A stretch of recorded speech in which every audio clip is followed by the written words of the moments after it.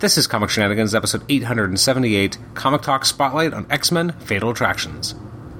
Ain't no stopping them shenanigans. Love getting into shenanigans. All up in them shenanigans. Shenanigans. Shenanigans. Shenanigans. Shenanigans.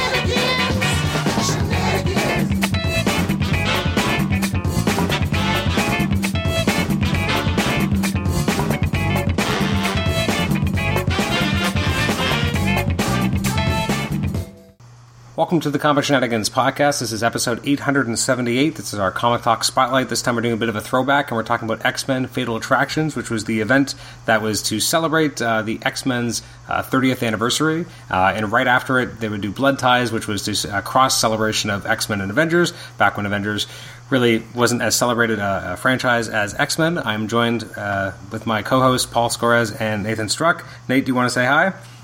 Ahoy. And Paul, how are you doing this fine evening? I am doing great. We had a very productive weekend, so it's a nice way to cap it off with a fine conversation with you two gentlemen. So let's start off talking about Fatal Attractions in general. I mean, it's a hugely important storyline in terms of what it, well, really two major events that happened in it more than anything. But prior to you guys kind of reading it again for this podcast, what was your interactions with this storyline? How much of it had you read previously? Nate, start us off. I read 25, X-Men 25. I don't think I read almost anything other than that. It was, I don't know, the 90s, mid-90s, and I wasn't reading X-Men regularly. I had dipped my toe and was buying issues here or there. I was just kind of a more erratic collector. I didn't have a lot of money, and so it was kind of, I had friends in high school who were comic book fans, and so they would sometimes recommend things to me, and they'd say things like, one year someone said, "Oh, there's this new Deadpool series coming out, and Deadpool's a really cool character. There's an issue number 1 coming out, and you should get it." And so I just went to the comic store, and I got Kelly and what's his name? McGinnis. I knew it was a Mick. McGinnis is number 1, and I was hooked on that. I'm like, okay, I'll read this. And it was similar with a lot of other things. So it was X-Men 25. Someone said, "Did you hear?" I mean, I can do spoilers now, right? It's a very old storyline. I think you're okay. 20 years ago. That Wolverine's his adamantium gets ripped out of his body by Magneto, and you have to read this. And so I went to the comic store and I picked up X-Men 25, and I read it. And I just felt like that was the book. I didn't really realize it was a crossover until years later. And so, and even after that, I was just kind of like, okay, well, I understood the story. I saw the cool part, right? The teenage version of myself is like, well, the coolest parts of a comics are the violent parts, which is no longer my thinking process now. But at the time, I'm like, it was gory. At least it seemed like gore from my perspective back then. Looking at it now, it's quite tame.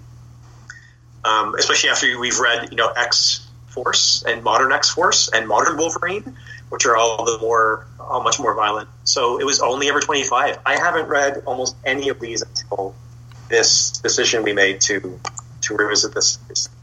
I'm shocked because I thought for sure at least you would have read Wolverine 75, given your affinity for Wolverine.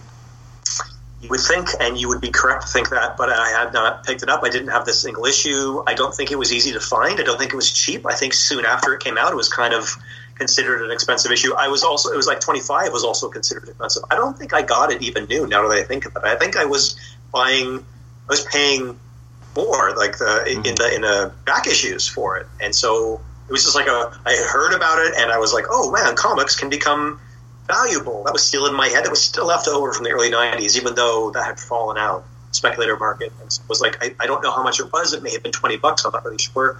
And so I was just like, I don't have comic money for anything else, but if I have to get one thing, it has to be this. So I did. Yeah, there was difficulty in finding some of the other issues, and I also just kind of, I don't know. I had jumped in time too, because I had other Wolverine issues already from when he had Bone Claws. So to me, I guess it didn't really seem important to find out what happened next, because he was clearly still alive in a few issues later in Wolverine. For sure. Now, Paul, what was your kind of interaction with Fatal Attractions? Originally, kind of similar to Nate. Again, I'm not hardcore into comics until Onslaught rolls around, so But I remember I had a friend who had these. It had the original issues, and I was like blown away by the cool hologram on the covers. Right, easily attracted to that. Being a very 90s thing.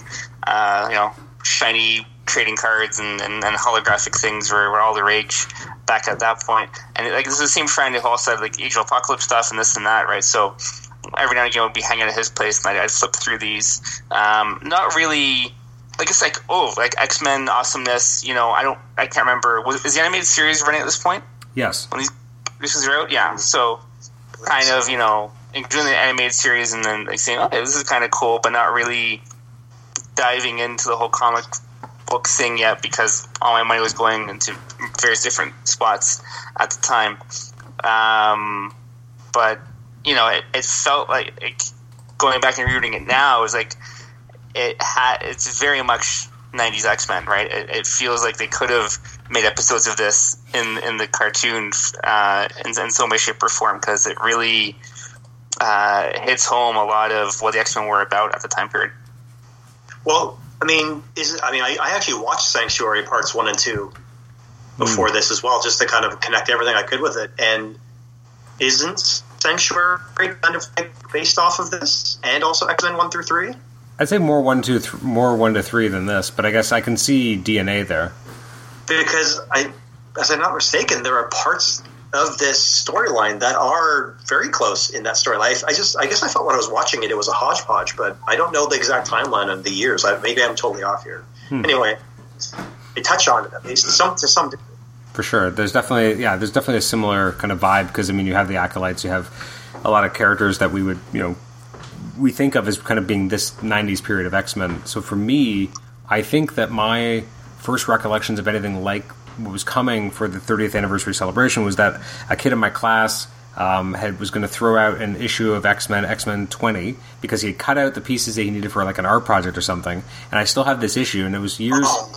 It was years before I would get to read it all. But the issue 20 is where you have Revenge first shows up, and you have her at the very end, and the big reveal that that there's an imposter, and that this Psylocke isn't maybe Psylocke, or what's going on. So that the beginning of that plot line was in that issue, and I believe, and I think it was in this issue where there was promotional material showing that coming up there was this big event called Fatal Attractions. Is Magneto really alive? And this whole kind of conjecture, and so that's always my first remembrance of this. And I remember seeing that kind of the promotional pages for what would be Fatal Attractions. And then I didn't own any of the issues myself for many years, but I had a friend who had the X Factor and the X-Men, and then eventually I think he just gave them to me because he didn't really care. And I was like, these are amazing, like I love these issues so much. And so those ones are like, I feel like they are imprinted upon me. Paul mentioned that they were like my inside out core memories, and maybe not quite there, but pretty close, because I remember them so well, and they were so early on in my X-Men reading. So that was my first kind of understanding of Fatal Attractions. And once I had money, I definitely wanted to read the rest. So eventually, when they had collected editions, I was like, I'm on this. I need to own this. So I have the dates here, according to whatever, it's probably Wikipedia or something, but it says Sanctuary Part 2, and I guess obviously Sanctuary Part 1, come out in late 1993. So that's like November, December 93. So unless they were doing, because my understanding is that animation production usually starts anywhere from 8 months to 12 months out from when it actually airs. Like they have to get time for the animators to draw everything, and they're doing script revisions. So I don't know if it's the same kind of window with the animated series, but Fatal Attractions is coming out in 93. So unless, like it says, July to November 93. So unless Marvel gave them a heads up, I guess it is just kind of based off of X-Men 1 to 3, and it just so happened that they were doing something the same year in the comics and revisiting it in a different way. So that's weird. It sounds like you're right. It does sound like a weird coincidence, but I really do believe it is just that, because based on, the animation timeframes, and again, if these comics were, the X Factor, for example, has a July date, well, really that would have gone on sale 2 months earlier. So it's even earlier then. So it's unlikely that they would have been able to have any kind of synergy. But of course the planning process for some of the, and again, a lot of it's like ad hoc by the seat of their pants, some of the writers, but with some of the crossovers, we know that a year in advance they could be planning and writing something, and then the writers, the artists will get their assignment a month if they're lucky, 2 months maybe in advance. So it's possible that in 92 they were like, we know we're going to do this in 93, and the cartoon said, hey, we're looking for whatever, or they spoke the cartoon and wanted to do a crossover. But yeah, I guess we need to just. I would love to hear a podcast on this. I wish we were that podcast. We're not prepared enough. Not today, anyway. I mean, No. It's not like I haven't talked to the creators before. I could ask them and say, "Hey, guys, like, just a question. Do you know if you had any direction from Marvel because of this anniversary happening that year?" I'm sure the answer would be like, "I don't remember." I don't remember. Yeah, exactly. You asking if you remember like timelines in 92 and 93? Yeah. So for our own headcanon, they talked to each other, they did some synergy there, and they did it at the same time. And that explains why Sanctuary doesn't feel like exactly X-Men 1 to 3 or Fatal Attractions. It doesn't feel like either one. It's just kind of, there's Magneto's in space, and he has a nation up there, and he's doing some shenanigans. There you go. Exactly. So I mentioned earlier that, again, for a long time, I wanted to be able to kind of own it all, own all the Fatal Attractions. So eventually I was able to do that because I bought the hardcover collection that they came out with, which was a long time ago. I think it was 2012. So this is about 9 years ago now. So they came out with this giant hardcover edition. I was like, this is everything I was waiting for. At the time, I was buying a lot of these, not omnibuses in name, but basically omnibuses of X-Men events, like Fatal Attractions was one. I got Phalanx Covenant. I was just trying to have all these big swaths of X-Men history at the time. So that's how I kind of finally was able to enjoy all of it, and also enjoy a lot of extra material that didn't really need to be there. So in terms of the different ways someone can read along with Fatal Attractions, obviously there's the original issues. There's a trade that came out, I believe, in the late 90s that was collecting it. Then you have this hardcover format that was from 2012. Then you have a digital version. There was originally a digital version that had everything. Then they split it up into book 1 and 2. And now there's a new edition, which is a digital version and a printed version. And the printed version is one that Nate is reading from. And then there's even a more recent version than Nate's version, which is the Milestones line, which came out a couple years ago, which has somewhat garish covers and spine dress, which is more of like a yellow or an orange. Nate? Yeah, it's a gross, in my opinion, it's a gross yellowy kind of golden orangey thing, a border all the way around it. And I bought this one specifically, this 2016 version, because I don't know, I'm showing it. You guys know what this looks like, and the listeners can't, because it doesn't have the border. And now that it's a cleaner look. And now that I'm more of an Epic collector, I just wonder when they will collect this in Epics, because I'll inevitably have to buy it again.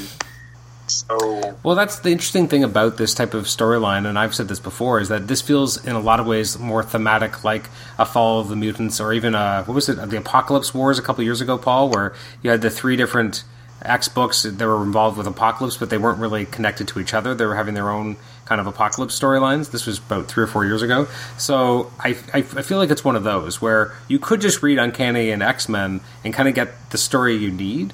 If you just were reading X-Factor, you see their part in this, but it doesn't need to go much further than that. So it's an interesting thematic storyline that in a lot of ways you don't need to read the other chapters to as much as something like Executioner's Song or Extinction Agenda, where you need them. If you miss a chapter of those, like, good luck. Even if you've read them all, sometimes it's confusing enough.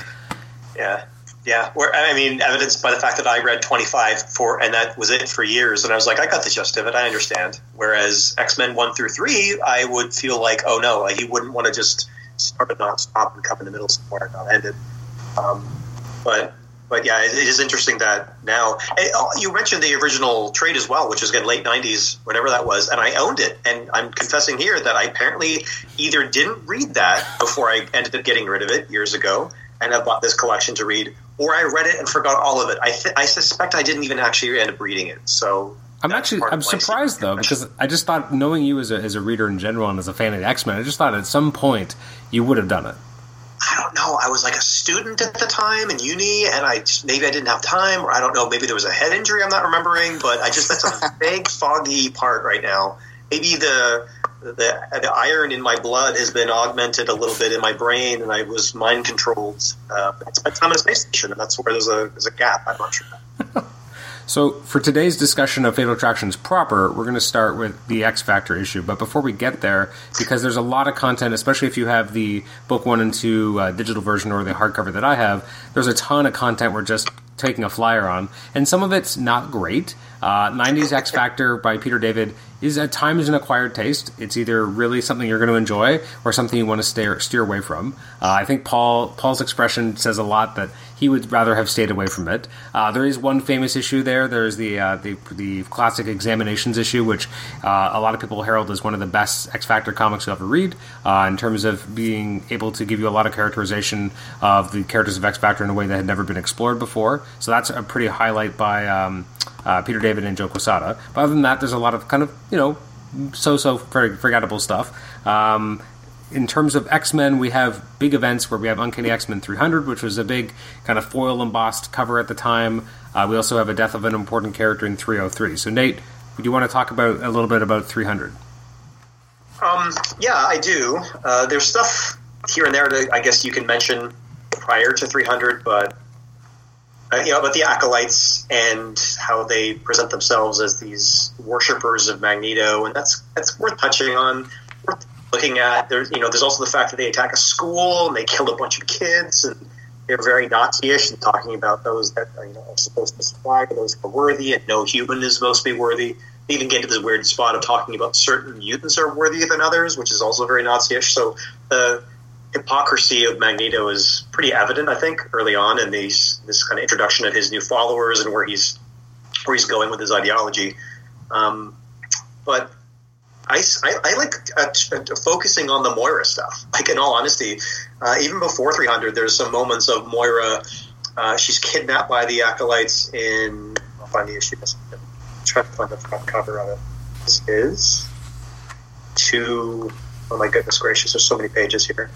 It's still 300. Oh, it's the beginning of 300. Okay, so the beginning of 300, she's in their clutches, and it just reads so differently having read House of X. Now that Moira's life is in danger in this scene, I know she isn't killed, but I'm just kind of my chest tightens a little bit because she's so integral to the plan.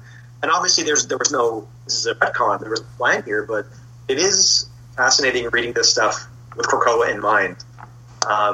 And I feel like it has enhanced my enjoyment of Moira, and it's enhanced my enjoyment of a lot of parts in this series almost entirely whenever she's in the forefront, or even just, I don't know. I don't have a page number because my page numbers are wacky, but in 303, somewhere in the middle, after the epilogue, it cuts to Moira and Xavier in his secret ready room, and she's like, I confess, Charles, I didn't know that this ready room of yours even existed, and I posed as your housekeeper for not a short amount of time. And I'm like, two things there, Moira. Okay, so he has a secret lair, and then later on, she gets a no space in Krakoa. Did this come from that? But also, this confirms that she was posing as, because she's introduced like a demon, I think it is, the Uncanny or X-Men comic called Demon, where she is the housekeeper, and then this demon invades, and then she brings out a giant gun and starts shooting it. And it's like, wow, your housekeeper is pretty awesome. And then later on, I guess Claremont just decided she was going to be a multi-PhD scientist who specializes in mutation. But I love that this is a callback to that, and she's like, it seems to confirm that she was in fact cleaning the house. I didn't know this room existed, and I was your housekeeper for a time, suggesting that she was cleaning all the rooms. I just couldn't find this one. I love that it confirms her dedication to this plan, that she actually was cleaning his home for months or whatever it was. Anyway, so then they're talking, and she's regarding the Shi'ar technology. She's like, oh my gosh, you have Shi'ar technology here. That's so cool. And they start talking about other mutants, and then there's lines in this that feel like it makes me feel like Hickman read these things and was. I'm sure that's probably not. I'm sure it's probably me doing the legwork here rather than him making these connections. It's just really neat. I'd say those of you who are fans of Krakoa and House of X and stuff like that, if you go back and read these issues with Moira, you can make it seem like they are all part of this plan right now, and everything makes sense. Even though, as Paul has pointed out, obviously it doesn't. Obviously, there's a lot of contradictions here, but I just thought that's the part of 300 I like. I actually don't love a lot of this issue. It's interesting in 308. I mean, when you have Moira, as a captive, and she's trying to convince the young acolyte to kind of turn against Fabian, it does feel very different knowing the Moira who's lived through being an assassin, being working for Apocalypse, like teaming up with Apocalypse. Like she seems much like it feels much more manipulative on a second read, knowing that than it would have ever before that. Like, but not knowing anything of, and just thinking that she was a regular human being, it would have felt very different. Yeah, that's what I mean. Like, exactly. That's an example of a great example of that. Like, she's either, what was she, CIA or S.H.I.E.L.D. in one of her lifetimes? She was a spy, but what? I can't remember exactly. But and even the question about what is it in X-Men 2 or 3 when she gets abducted by Magneto because of the gene altering she did in him, a lot of questions come out of that as well, because I mean, again, knowing the plan, knowing her lifetimes of experience, like it seems a lot more. Did Magneto's body get modified by the Alpha human or whatever that was?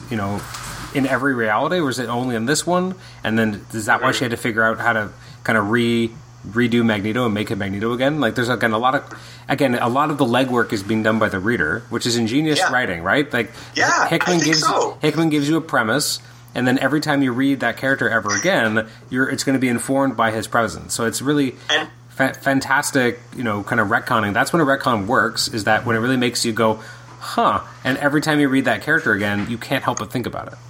I would have to do a little bit of research on his part to make sure, can I do something this crazy, and there's going to be holes, but nothing so extreme that doesn't make any sense if you go back and read it. So, I'm curious in general if, I always go back to 2004 when Ed Brubaker brings back Bucky, and everyone's like, you can't bring back Bucky. Bucky is the third rail. You can't touch it. You can't bring back Bucky. It's just not going to be done. And he figures out a way to do the impossible.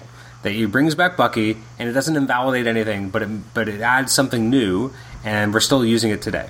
And I feel like that type of audacity to take something that's impossible and make it possible makes Hickman more excited than anything. I think he looks at, what can I bring, what can I do that makes something impossible in Marvel Universe possible, and that will blow people's minds. I think that is what Hickman really loves to play with. And we're just the kind of readers, I mean, this is not true only of this fandom, but of many fandoms, that we want desperately for these things to line up. We want them to exist in a parallel dimension where everything makes sense somehow and it was real. And so we are all motivated to do this stuff. I'm going to show you, or read, I guess, to you, the next page here, that in this conversation with Moira and Xavier in his secret room. And it's so ominous. Like, you read this with the lens of House of X, and I'm going to read it, and then I'll show you guys the drawing here, the art here. Is this Peterson? It might be. It says, I can't believe the fates can be this cruel. Is pain and suffering, death and dying always going to be the legacy of being born of mutants?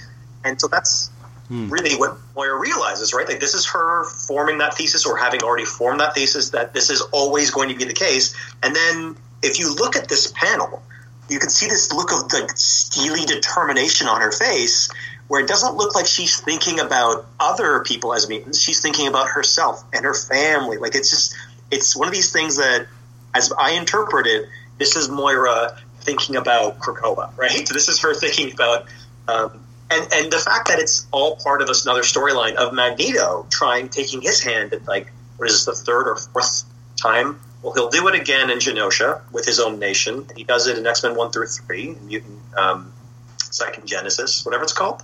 No. What's 1 through 3 called again? Mutant Genesis. It's called Mutant Genesis. Okay, Mutant Genesis. Because it's Deadly Genesis and there's Second Genesis. Sorry about that. So there's Genosha, there's Asteroid M, there's Avalon, and then the Savage Land also. That counts, doesn't it? Is him trying to do his own. I mean, that was really him just trying to. Are you talking about back in the day, or when he was just on his own? I guess he's just being Nazi scientist, but he's making mutates, right? So to me, he has a citadel. I guess, okay, it doesn't count maybe. But there's at least 3 times he's, like, trying to become head of a nation, head of a state.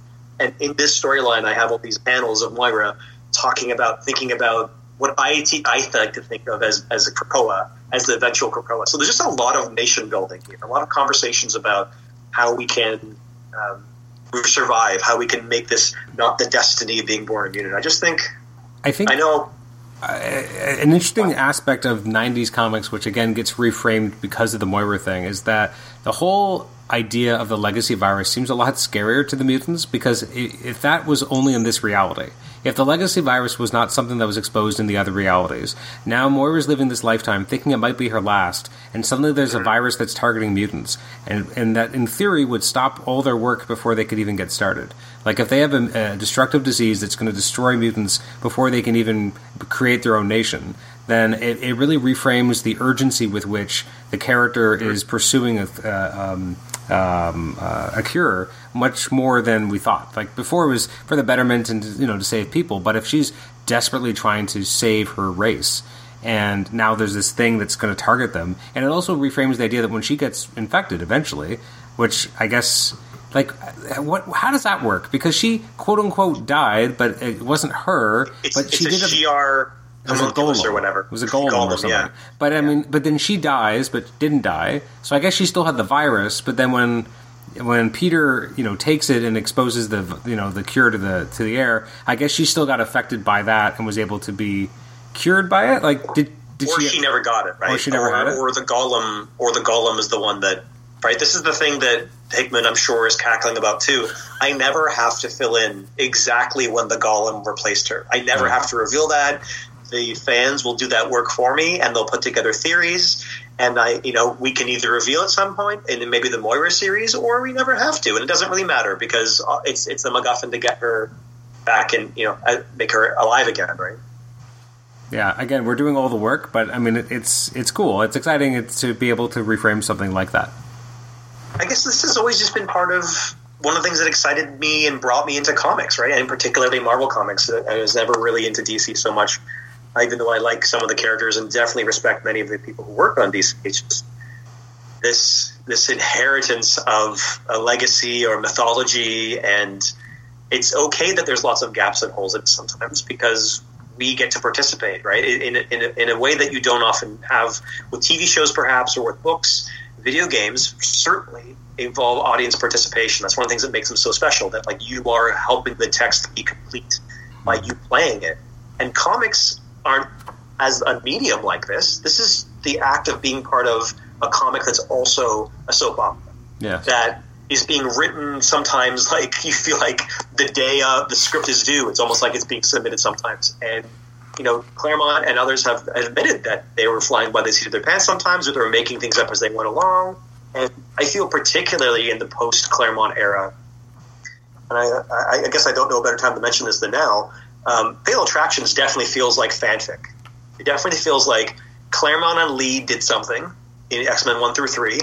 The best-selling comic of all time, right, is still X-Men number 1. Mm-hmm. So now these writers take over, and it's in this, not necessarily in the best of circumstances, right? The Image creators are kind of forcing a number of people's hands, forcing out Wheezy with New Mutants, with Liefeld, and forcing out Claremont to the way it's described with Lee on X-Men, and now and then they leave, and then now there's like a bunch of creators who are like, okay, you guys take over. You got Liddell eventually, and you got DeSeza, and you're taking over this ship, this incredibly well-to-do book or series that Marvel has, this cash cow, and now they have to milk it somehow. And some of the ideas are new, and some of them are being made up as they go along. I know we'll get to this when we get to X-Force 25, and they're just like, it says it's like, oh, by the way, this is who Cable is. And they keep making up who Cable is for years. And Exodus is the same way. It's like Exodus gets introduced in the X-Force. Is it X-Force? Doesn't he fly by in X-Factor? One of these upcoming issues, he'll be introduced. And it's X-Factor, I believe, 25. And he's just like, he flies in front of a plane and then flies away. That's his introduction. Who is he? I don't know. Everyone starts like looking at him, and at one point Warpath is like, oh, it looks like he could be indigenous like me. And later on they're like, no, he's from Paris and he's got all the powers. And they're just kind of like making stuff up. It definitely feels like they know and they love perhaps Claremont's work, and it's just a bunch of people kind of being fans, and it really feels like fanfic. It doesn't feel cohesive. And so at this point, you could say, Nathan, you're making a lot of criticisms. This is unfair of you. I'm actually saying this as both a positive and negative. I'm saying as a positive, we get to fill in all these gaps. Like the reader is so participatory in that. you introduce someone like Cable, and you can't know anything about him. You can't even see his feet, for goodness sake, because he's so mysterious. Liefeld has hidden his feet from us. You get to fill in all those gaps. So it's kind of exciting, really, to be a reader. And now we're talking about a retcon almost 30 years later from Hickman that's making us reread this. I'm excited. I loved going back and looking for the Moira stuff. So it's complicated, but I think we're the kind of fans that eat this stuff up. It's funny because I feel like the Moira stuff for fans of the time would have been like, this is boring. Get back to the real action. And absolutely. Yes. X-Men 1 through 3, the Moira stuff bored me to tears. And now I'm like, all I want are those pages. Well, that's an exaggeration. Jim Lee's art is gorgeous. And that introduction of Magneto, that 2-page spread of him. And then the follow-up, this is, again, X-Men 1, that jawline, like a chef's kiss. Do you want to talk about Uncanny X-Men 303 as well?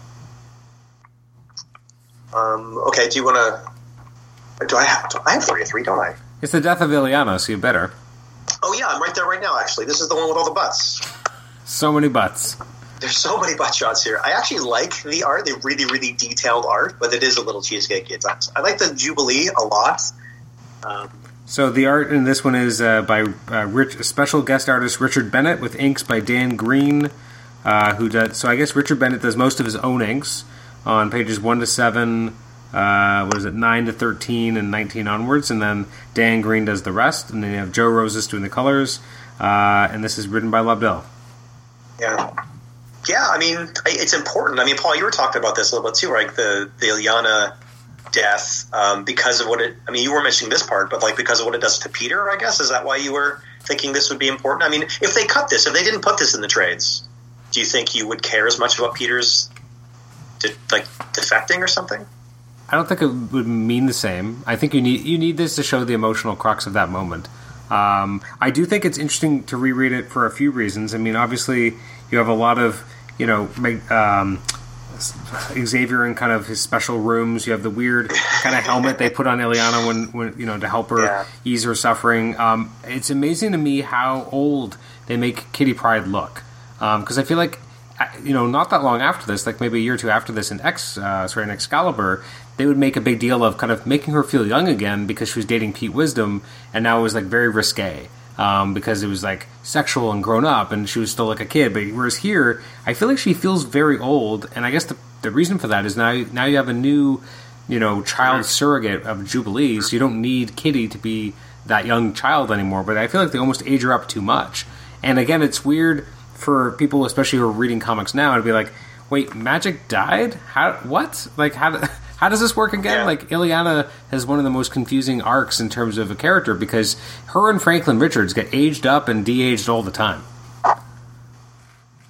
And in Excalibur 71, they call her specifically an adult. They talk about her as this Jean. She's like, as an adult like you or something like that. So it does seem to be on purpose, and you're right, because whenever they do this with the newest teen on the block, everyone else has to kind of slide up, so it makes it feel like they're really the youth, they're really the ingenue here. Mm-hmm. And you're right about the tech. There's so much, it almost feels like there's a tech fetish going on, either with this artist or with this time period. You got the opening page of Jean walking into this steel room, and then you'd think that the Jubilee's machinesmith or something, because she's just hanging out in this other room full to the brim of Shi'ar tech. There's a Shi'ar tech everywhere. And it does feel like at this time it's starting to feel less and less like a home where people live and more of a headquarters, right? Like this is a compound, yeah. It's much more. Again, it almost feels like everything is the basement of the X-Men in the movies, where it's all those weird kind of sterile hallways and X's everywhere. This kind of feels like that. It feels less like a home. Like if you go back and you read Giant Size X-Men, it's just a house. It's just a comfortable house with living quarters. And then you get here, and you're right. It's like it's cold, sterile tech. That's just the aesthetic they're going with, and part of that is probably. If you go back to X-Men the animated series, a lot of that comes from that too. They have like a war room. They have like that kind of stuff. We see a few of their kind of personal rooms, but there isn't a lot of time spent there except for agonizing over Jean in a photo. But I mean, that's usually about it. Yeah, like the fantasy, it seems, of the X-Men originally as outsiders who were created by two Jewish creators, and you could argue that the X-Men, even though members of that team don't necessarily appear to be Jewish, they're probably a good metaphor for the Jewish experience in like a suburbia, upper class suburbia, right? Like they don't belong there. We're not really sure if people are going to find out our secret. So that dream there seems to be maybe from either not immigrants themselves, but immigrant families, being able to live in a really swanky mansion, right? Because nobody comes from a home. None of the X-Men characters come from a home that's as nice as Xavier's mansion. It's very upper class. It's part of the fantasy. That not only can we be with people that are like us, but we have a very nice, comfortable living condition or living environment. And then something happens along the way, and it seems like by the late 80s, early 90s, particularly the early 90s, because a lot of X-Men stuff in the late 80s is just literally the Outback. It's very kind of Wild West. It's a different kind of rough and tumble adventure. With Claremont there, it's like I don't know if this is, again, the Image guys. I don't know if this is Liefeld's influence with New Mutants and then X-Force on everything becoming more paramilitary, and military is cool, and then Lee comes in and there's tons and tons of tech, and a bunch of the other artists who are kind of in the orbit of those very, very powerful X-artists are also drawing tons of, but there's just double-page spread shots of the Blackbird. Like, this whole issue is like wall-to-wall tech fetish, and there's little panels every once in a while establishing, oh, by the way, there's green outside and there's a mansion outside, but that's not what you're ever going to see here. So, like, it makes me wonder if, the X-Men animated series really shows that shift in the X-Men comics that had came before it. That apparently young kids today, I don't know, in the 90s, dream of being part of a paramilitary task force, the blue task force, the gold task force. It was wearing matching almost uniforms. You got Bishop's blue and gold almost as like the standard kind of uniform, and so it definitely feels like it has less heart. And I can see why the early 90s even started turning off a lot of people, but apparently also brought a lot of younger people like us into the fold, and that's all I knew. That's all I knew of the X-Men. I barely knew there was a mansion. You barely ever see the mansion in the animated series. So to me, it was all about terms like take evasive action and strike teams and launch pads and get to the base. It's always people's bases attacking other bases. And so that's G.I. Joe terms, you know what I mean? So I don't know if it's because America had won the Cold War, and so there was this kind of like idea that being part of a successful military operation was a goal for young people. But it's interesting to place this in the historical time period. And now we have a few years later, and they're still doing it in 93. And that's one of the things that's most noteworthy to me here. I like the art. It's got a ton of tech, ton of butts, and Ileana dies, unfortunately. Well, you gotta remember, like old Transformers and G.I. Joe and He-Man, a lot of that is all based on colorful characters and being a big team and having the command structure, and a lot of that military stuff was prevalent back then, right? So it makes sense to keep it rolling in the 90s because that was what was popular in the 80s. And you just changed it from robots and soldiers to superheroes, right? Some of the same concepts just got rolled into what was still happening at the time. And obviously, yeah, that Jim Lee textile you talk about was very huge back then, and it's everywhere. You see it in the original, all the Wildcat stuff and a lot of the early Image stuff. It was a very common type of trope back then with funky guns, pouches, really cool helmets. And there's, like, if you grab like three different comics, like all three different companies, Image, DC, Marvel, you could probably see a lot of synergy and a lot of that similar tech just popping up, just, rolling with it at the time. For sure. Yeah, Liefeld really, really loves this too, right? And I guess I see it as the Image guys setting the standard, the pace, right? They were known as like the young bloods. Sorry, that's not supposed to be a pun. Of the industry, all except for Valentino, who was like an old man, who were setting the taste. These are Xers, Gen Xers, who were just like felt like they had their pulse, right? Their finger on the pulse of the zeitgeist. And so the MTV generation was just kind of like moving into this grunge era of, I don't know, certain fashion and music styles, and they had this focus on fancy weapons and tech and metal arms, blades everywhere, Dark Claw's amalgam. Shadowhawk, that's an Image guy, right? Rip Rip Claw, he's an Image too, Yeah. right? So something about this very male 12-year-old kind of power fantasy was just with steroids, right? With the steroids of Stallone and Schwarzenegger coming out of the 80s, just made this weird cocktail. And we were still in it in 93, apparently. Yep. Paul, any final comments before we move on to X Factor 92?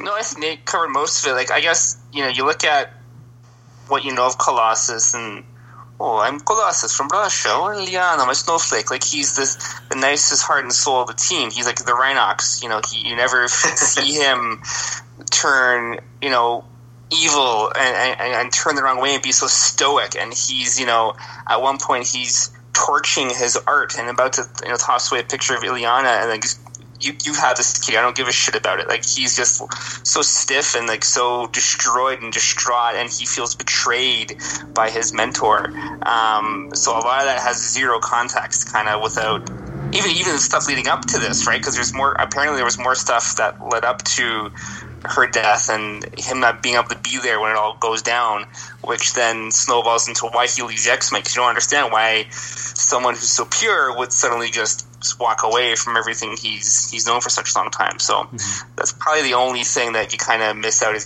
that extra bit of context to understand Colossus's eventual betrayal, I guess. He wasn't really doing super evil at the end of the day, but his reason to walk away from the team, I guess, is more clear when you have that knowledge. But as you said, Nate, in that trade that you have, there is a quick synopsis of here's some crap that went down, so you kind of sets the table so you're not completely blind rolling into the main story. Yeah. So it says. Sorry. Oh, go ahead, Nate. It says in Excalibur, again, 71, right? 71, that I know you can't. In X-Men Annual 17, he gets a blow to the head trauma, which I don't have. Is that included in any of your? No, probably not. So that's their explanation. They give the explanation that they suspect that one of the things that has caused him to have this shift in his personality is that he was a blow to the head from the Annual. So that's kind of, I guess, their way of allowing Colossus to come back and just say, well, he was hit in the head, and so that's one of the reasons why he was acting this way. That issue was from... oh, no, you know what? We do have it, I believe. That's X-Men Annual 17. That's what you said, right? So that's from May 1993. That is in our giant collection here. It's I think it's right before X-Men Unlimited #1. So I guess we do technically have it here. Is it any good? I remember the Annual in general having poor art, and not that I really enjoyed, so I don't think so. What happens to him? What is the trauma? How does he get hurt? I'd have to off mic. I'll have to. Oh, that's right. Yeah. Never mind. Yeah, that's too much of an ask at this point. It's this far into the show. But if anyone is leafing through and you happen to see it, I'd be interested to know. But we could for sure. So about X Factor 92. Again, this is cover dated July 1993. This is it's a nice big price tag. It's $3.50 US. So at the time, I think most comics were around $2 in the States. So this was actually no. I know Spider-Man books were like $1.25. So I don't know. This seems pretty expensive. If you grossed up for inflation in US dollars, it would still be $6.47 today. So that's a lot of content here. It's a very thick issue. It's kind of got a Frankenstein creative team here, though, in terms of who's actually working on it. It's co-plotted by Joe Quesada and Scott Lobdell, but then the script is by J.M. DeMatteis. So it feels like very, very different tones here in terms of how it's approached. So I guess Scott and Joe kind of chatted about it, because, again, this would have been, Peter David's coming off. I guess, Scott says, well, I'm doing these other books, I guess I'll do this with you as well. Does the plot with Joe, and then they bring in JMD to actually do the script. So it's an interesting collaboration, I'll say. And all of these are extra size, right? All these yes, branded Fatal Attractions ones, right? Yes, they're all they're anniversary sized, which makes more sense for issues like 25 and 75, and less for issues 72. But whatever. Yeah, so they're almost like 40 pages. So that's I mean, it's costly, but at least you're getting a bunch more bang for your buck. I'm out of touch. I only buy trades. What are individual issues costing now, US? Usually $3.99 or $4.99. It's interesting because I remember a lot of people when I was on message boards in like the early to mid 2000s, and at the time the Canadian dollar was really bad around 2000, and it got much better as it got closer and closer to 2007, 2008. So suddenly stores started really bringing down prices on what we had to pay, because what we were paying was always so much higher. So people in the States were starting to freak out that their prices were really starting to go up, and I was laughing because my price was going down by a major degree. So in and around like in the mid 2000s, when comics were like starting to hit $2.99 in the States, I was paying routinely $3.75 to $4.25. So I was very happy when prices started going down. I had my shop selling me American cover for quite a while, plus a discount on top of that. That's pretty awesome. Nice. Yeah. I had to change shops recently because my shop is moving and I just wasn't super happy anyway. But the one I moved to is not, they're not charging US cover. It's more, and I'm like, oh man, I'm glad I don't buy as many books because I buy a lot more digitally now. But it was definitely hurting my wallet a bit. And of course, I guess we're avoiding talking about X Factor because we don't like it. But it's also ironic too because a lot of the books they say printed in Canada. If you look at the small print, so they get shipped up here. Actually, sorry, they don't get shipped up here. We get the paper up here. The information gets sent up here for a lot of comics, get printed here, and then shipped back down to the States to be distributed back to us at a higher price point or something. Anyway, that's neither here nor there, I suppose. I'm not here to complain about that kind of divide, I suppose. But the art here is nice. I like to see earlier Quesada. That's cool. Not a big fan of the story? I don't know. It definitely makes the Acolytes. It's one of several stories that shows the terrifying actions of the Acolytes. It shows them as absolutely nothing but villains. They are butchers of human beings, and it's highlighted early on by a nurse who gets wrapped up in Senyaka's psionic whip and burns, and it looks like it scars up her entire neck and face. It's horrifying. So that definitely, and then she dies, I think, and that definitely establishes the threats some more. I don't know that I needed that, but I get it. But Quesada's art is makes everything very, very creepy and evocative. So I enjoy the art quite a bit. I think it's cool that they're coming at it from the Quicksilver angle. I think it makes complete sense that he would kind of be the star of the show, as it were here. That the Acolytes would be obsessed with him. They call him the Sun. Talk about sacrilege. This is Wolfsbane saying it's sacrilege, but like that's they're bowing down in front of him, and so it's highlighting how crazy they are, how dogmatic they've become, and that's all good. I don't think it's a bad issue. I think there's some weird things, like again, Exodus appearing without a word and then disappearing, just so that I guess Quesada can show off his newly designed character without any kind of explanation. Well, so there's things to like. It's interesting because obviously they would have known that they're about to use Exodus in Blood Ties, which was like just right after Fatal Attractions. But you're right, it does seem like an odd kind of choice. I do appreciate that because, again, I read this when I was much younger, before I'd read pretty much anything else with Quicksilver, and so I'm always surprised that they haven't leaned as heavily into this type of Quicksilver story more. And that, often we see a lot of with him and his sister, but they don't touch on, at least back when he was canonically still Magneto's son, they didn't touch on that as much as I thought they could have and should have. And this was a good showcase for, especially with a group that, idolizes Magneto, and at this point Magneto is thought to be dead, so he's a martyr to the cause, that it makes sense that they would elevate and want Quicksilver to join them. So I was very much enjoyed the characterization on him, and also the breakdown of the relationship at this point with Valerie Cooper and X-Factor. Like, when I started reading X-Factor on a regular basis, it would be a year or two after this. It was when Forge was on the team, and this would have been coming after after the Age of Apocalypse. So this era of kind of the Val Cooper version of X-Factor, I've generally not been as familiar with. So I did like this kind of destruction of the relationship between her and Quicksilver, and what Project Wide Awake really was. Yeah, that's also true. That's an important thing. The Project Wide Awake story point is actually meaningful. It's not a throwaway because it comes back up several times throughout the year. So that is good too. and the art, some of these art pages, the X Factor costumes are just so good, and you've got Alex in I think his coolest costume. I love the jacket over the giant gold X. And sadly not Lorna's. I think this was a Quesada redesign too, wasn't it? This gold and yellow, this gold and red. Yeah, I believe so. Yeah. This is definitely, given the constraints of the Comics Code Authority, very violent. It is. The eyes being gouged out. Yeah, and then like the slashing, and like even the cover has some of that, kind of odd, not blood but blood. Not quite as bad as SNES's version of Mortal Kombat, but still trying to kind of cover up what it actually was. But yeah, no, it's probably one of the more violent of the issues, and I guess that's just Quesada wanted to do that.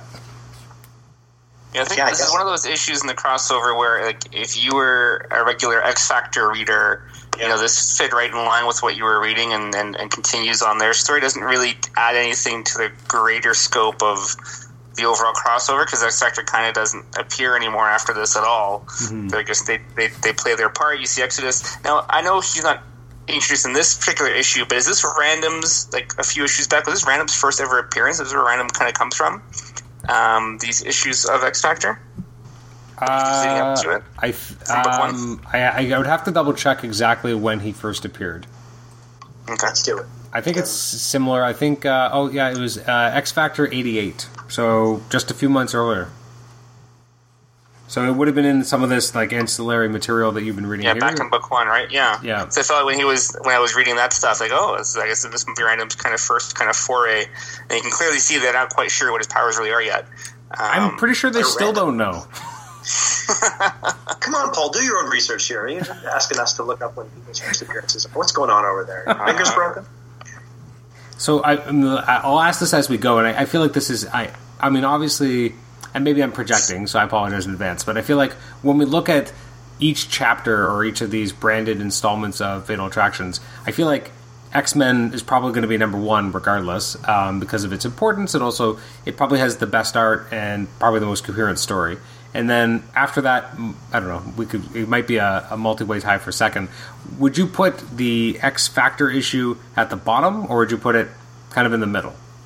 I put X-Force at the bottom. Really? Okay. Yeah. It's not a bad X-Force issue. It's just they could have just said, by the way, Cannonball and Rusty and Skids are here, or they were here and they're gone, it doesn't. I feel X Factor actually has things that are a little bit more interesting, like how it builds a little bit to the conflict that you'll see between Quicksilver and Magneto once they're on Avalon. And Quicksilver is also important in the Wolverine issue thereafter. So Quicksilver, I feel, is a more important tether than Rusty, Skids, and the fact that Cable and Cannonball used to be there. Yeah. So I know that Cable splash page with the title there is pretty on point. So. Are we going to X-Force now? Yeah, I think we're ready for X-Force. X Factor I enjoyed. Again, it has a special place in my heart. I think it's, again, got great art. It does have a coherent story. As Paul said, it works well within X Factor's ongoing narrative at the time without feeling derailed. And considering how many cooks were in the kitchen, I thought it was pretty well handled. Yeah, I can agree with that for sure. So if we move on to X-Force, this is X-Force 25. This is the anniversary issue. I do like actually something on the covers of each one where they have a little bit of like a quick kind of one note. Like on X Factor, it was Fatal Attractions, Out of the Light and Into Thy Father's Shadow. And then here on X-Force, we have Fatal Attractions, Home is the Warrior, Behold Now the Exodus. Oh. And this just kind of comes back to what I was saying before about it sometimes feeling like, and it depends on the writer, a little bit of fanfic, because there definitely seems to be attempts to echo Claremont's highfalutin, verbosity in terms of how he presents character dialogue and some of the titles. Some people have called it Baroque style of writing. That really, when you see a lot of these authors go off and do their own thing years later, like to me, I always thought, I guess this is how Lobdell writes. This isn't how Lobdell writes. When you read how he writes other things, it's Lobdell doing Claremont, right? It feels like this is Nicieza doing Claremont. So when you hear, especially in Uncanny 304, with the way that Magneto is talking and the back and forth, and with Xavier and Magneto and these huge long sentences with unnecessary appendages and, again, quite great loquaciousness and verbosity. Like, okay, like the modern day Magneto and Xavier don't talk like that, right? They're not. It feels like Hickman's no longer trying to do Claremont, and I guess you can't blame them because Claremont was X-Men for many, many people. That's all it was, that voice. So that's just what kind of reminds me of that. Home is the warrior, behold now the Exodus. Mm-hmm. Before we move on past the cover, Paul, I recognize this image of Cable too. It's very noticeable, very definitive. I've seen it elsewhere. Where else has this appeared? Like what? I want to say that it's a trading card of this. It was remapped into a trading card for sure. But yeah, it was a very familiar image as well, and I adore it. I think it's absolutely stunning drawing of Cable. And this is Capullo. Yeah, which is also awesome. Yeah. What's interesting about this, if we look at, again, I'm not really skipping past the cover per se, I'm just looking at the credits here. The laundry list of inkers involved here definitely points out some of the issues that this book, the X Office in general, would have been having. That you have, it's written by Fabian and it's got artwork by Greg Capullo, and then I like Capullo, but doesn't he say Capullo? I like Capullo, but I'm not what sure. Does he say? I'm not sure now. I've listened to interviews now. I forget. Okay. From an inker perspective, you have Wycheck, Green, Ryan, Palmiotti, Hannah, Conrad, and Milgram. So that's 7 different inkers in this book, and I feel like you can feel that as the book goes on, that there isn't as much of a consistent tone because you have so many different inkers working to get this book out on time. And it's not the inker's fault. It's not even the penciler's fault, necessarily. It's the schedule the book was on, and suddenly it's a double-sized book, and maybe Capullo couldn't handle it at the time. Who knows? Or maybe he got the script late from Fabian. Again, how much of this was Marvel style? So again, with going back and forth in terms of plotting, giving him a plot, him developing the art, and then having a script on top. Who knows? But I just feel like there's so much more involved, and I think you lose Capullo as a driving force here because you have so many different inkers involved. Whereas when you look at X Factor, you just had Milgram doing the inks. That was it. So it was a consistent tone, and I feel like X-Force needed that. Yeah, okay. I mean, I guess it is what it is with the production. Although if you're going to have a rougher kind of feeling to a book, I suppose X-Force is a rough book, like just by nature of it being this kind of weird paramilitary thing. But there are things, too, like I really like a lot of Capullo, whatever we're going to say, his breakdowns. But there also is this sheen, this softness to a lot of characters' faces who probably should look a little older. Like Cable, in many instances, looks like he's like a 20-year-old. I don't know if I could show you this. Yeah. I don't know if you're seeing what I'm trying to show you. But anyway, you could imagine a very soft, young-looking Cable. So it is interesting how he feels almost like around the same age, maybe like 5 years older than Cannonball at times. And that's the kind of stuff that I would like to maybe see if the pencils themselves have been, like there's less detail in the art because the inkers were rushed, or the inkers, or there's so many of them, and what the original look for some of these characters used to be. But other than that, yeah, I guess it is what it is. It's a bizarre issue, too, because, when you read Uncanny X-Men 300, etc., and you have the idea that like the X-Men are still under the assumption that Magneto's dead. They don't know he's alive yet. And this issue just kind of throws him out there. Like, it's like he's just kind of there, and you'd feel like, wait, what? And I feel like the X-Force never goes to the X-Men and lets them know or sends them a postcard saying, hey, guess what? Magneto's back. So it feels like an odd choice. That being said, that first shot that Capullo does of Magneto, first of all, is super ripped. But other than that, like, it's a pretty awesome shot. Like, the energy effects bubbling around his hands, like... Well, not that one, Nate. Not the hooded one. I mean, like the full costume reveal when Cable shows up to take him out. He's still ripped in the hood, though. But let me find that one. Get that one. Like, I guess they were trying to kind of make it like, ooh, who's this? But like, come on, there he is. He's a badass there. But were they really trying to get us to think who it was? Like, I didn't read this when I was 15. But I'm pretty sure I would have figured it out as soon as I saw this guy also ripped with red eyes. And it's just like, he finishes a sentence for the greater good of mutant kind. You, sir, Bobby, no, it cannot be. Like, yeah, okay, it's Magneto. Like, gotcha. And then it's like, and then they give it away too. The iron, he says, the iron content in their blood, this is Skids and Rusty, blocked by rerouting the circulatory flow from the biologically affected portions of their brains, blah, blah, blah, blah, blah, to freeze them. But he's affecting the iron in their blood. Like, there's no... I don't know who would not get this. So you're right. It is a kind of a, I don't know, a weird choice to make him shadowed or obfuscated, and then it's like, well, we really know, and then he's like, okay, it's Magneto, and he has his old costume on, and we're good to go. We're going to have a fight. If you think about it, like what Magneto does to Cable's body here, it's actually much worse than Wolverine's, because Wolverine at least has a healing factor. You know, he could maybe stitch himself back together, but like it's pretty brutal. And again, they don't really know what Cable is yet, or how the techno-organic virus works. So they're just kind of again flying by the seat of their pants, not really knowing exactly what this means for the character. He just looks like a cyborg. He's just a cyborg, and then he's disassembling the machine part because there's like gears and stuff inside of there and tubes. And I'm like. I hope the coloring on your version, Nate, is better than mine, because on mine, on the page where.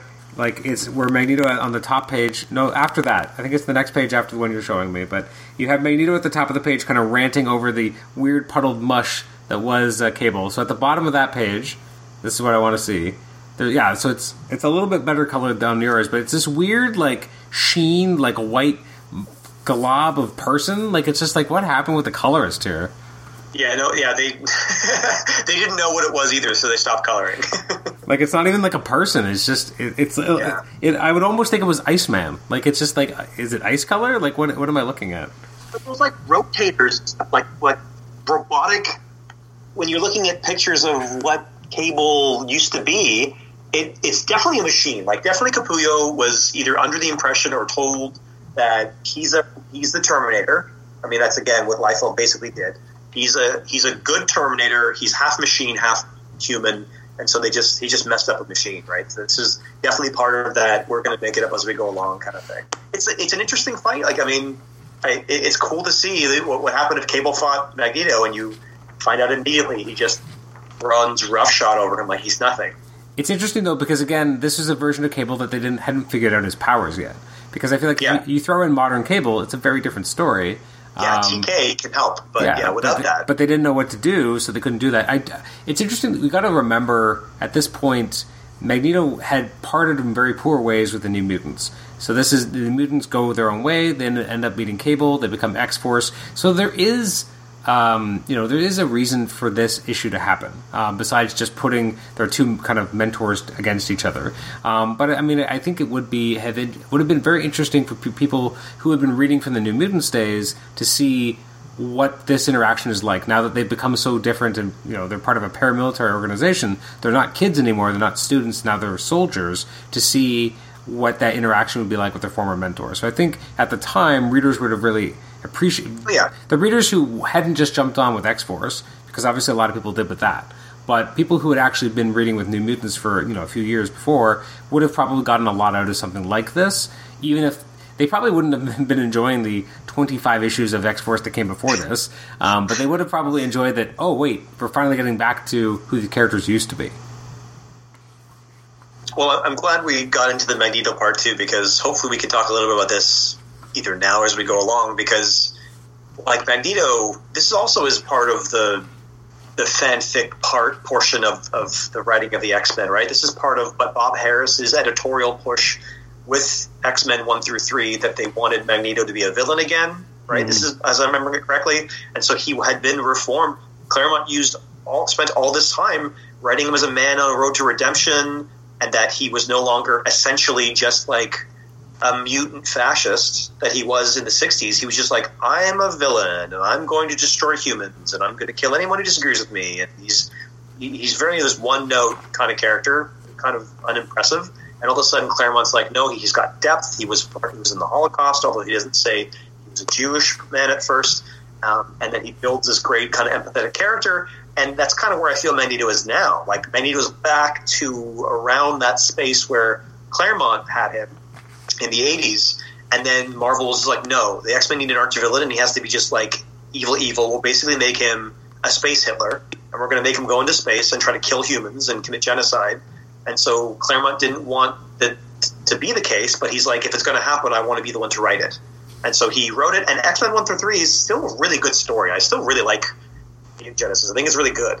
And then he leaves. He quits, and then they're left with, what do we do next? And so Magneto disappears at the end of that for a while, right? And then he comes back for Fatal Attractions. This is his next big event. I don't know if there's anything really about Magneto in between. And he's back to being the space Hitler. He's back to being like, I'm going to kill everybody, and nothing else matters. So there's no vestige of the man he once was as a New Mutants leader. And then he disappears again for a time, and then there's Genosha, yada, yada, yada. And then we get to New Mutants, and Morrison is like, no, that's basically who he is. He's going to pose as Zorn, and he's going to end up being the space Hitler again, except this time not in space. And he's going to go nuts in New York and be all about killing humans again, and they have to decapitate him. He kills Jean, they decapitate him. So seems like this fight has been going on in Marvel between people who are like, Magneto has just become the thing he most hates. He's become Hitler. And then people who are like, no, the Claremontites who are like, no, he's a man who can be redeemed, who has been redeemed. He is now, another appendage or part of the Xavier dream in his own kind of way. And so I find that interesting, that this back and forth. There is no one kind of continuity for Magneto. He's kind of bits and pieces depending on who you ask.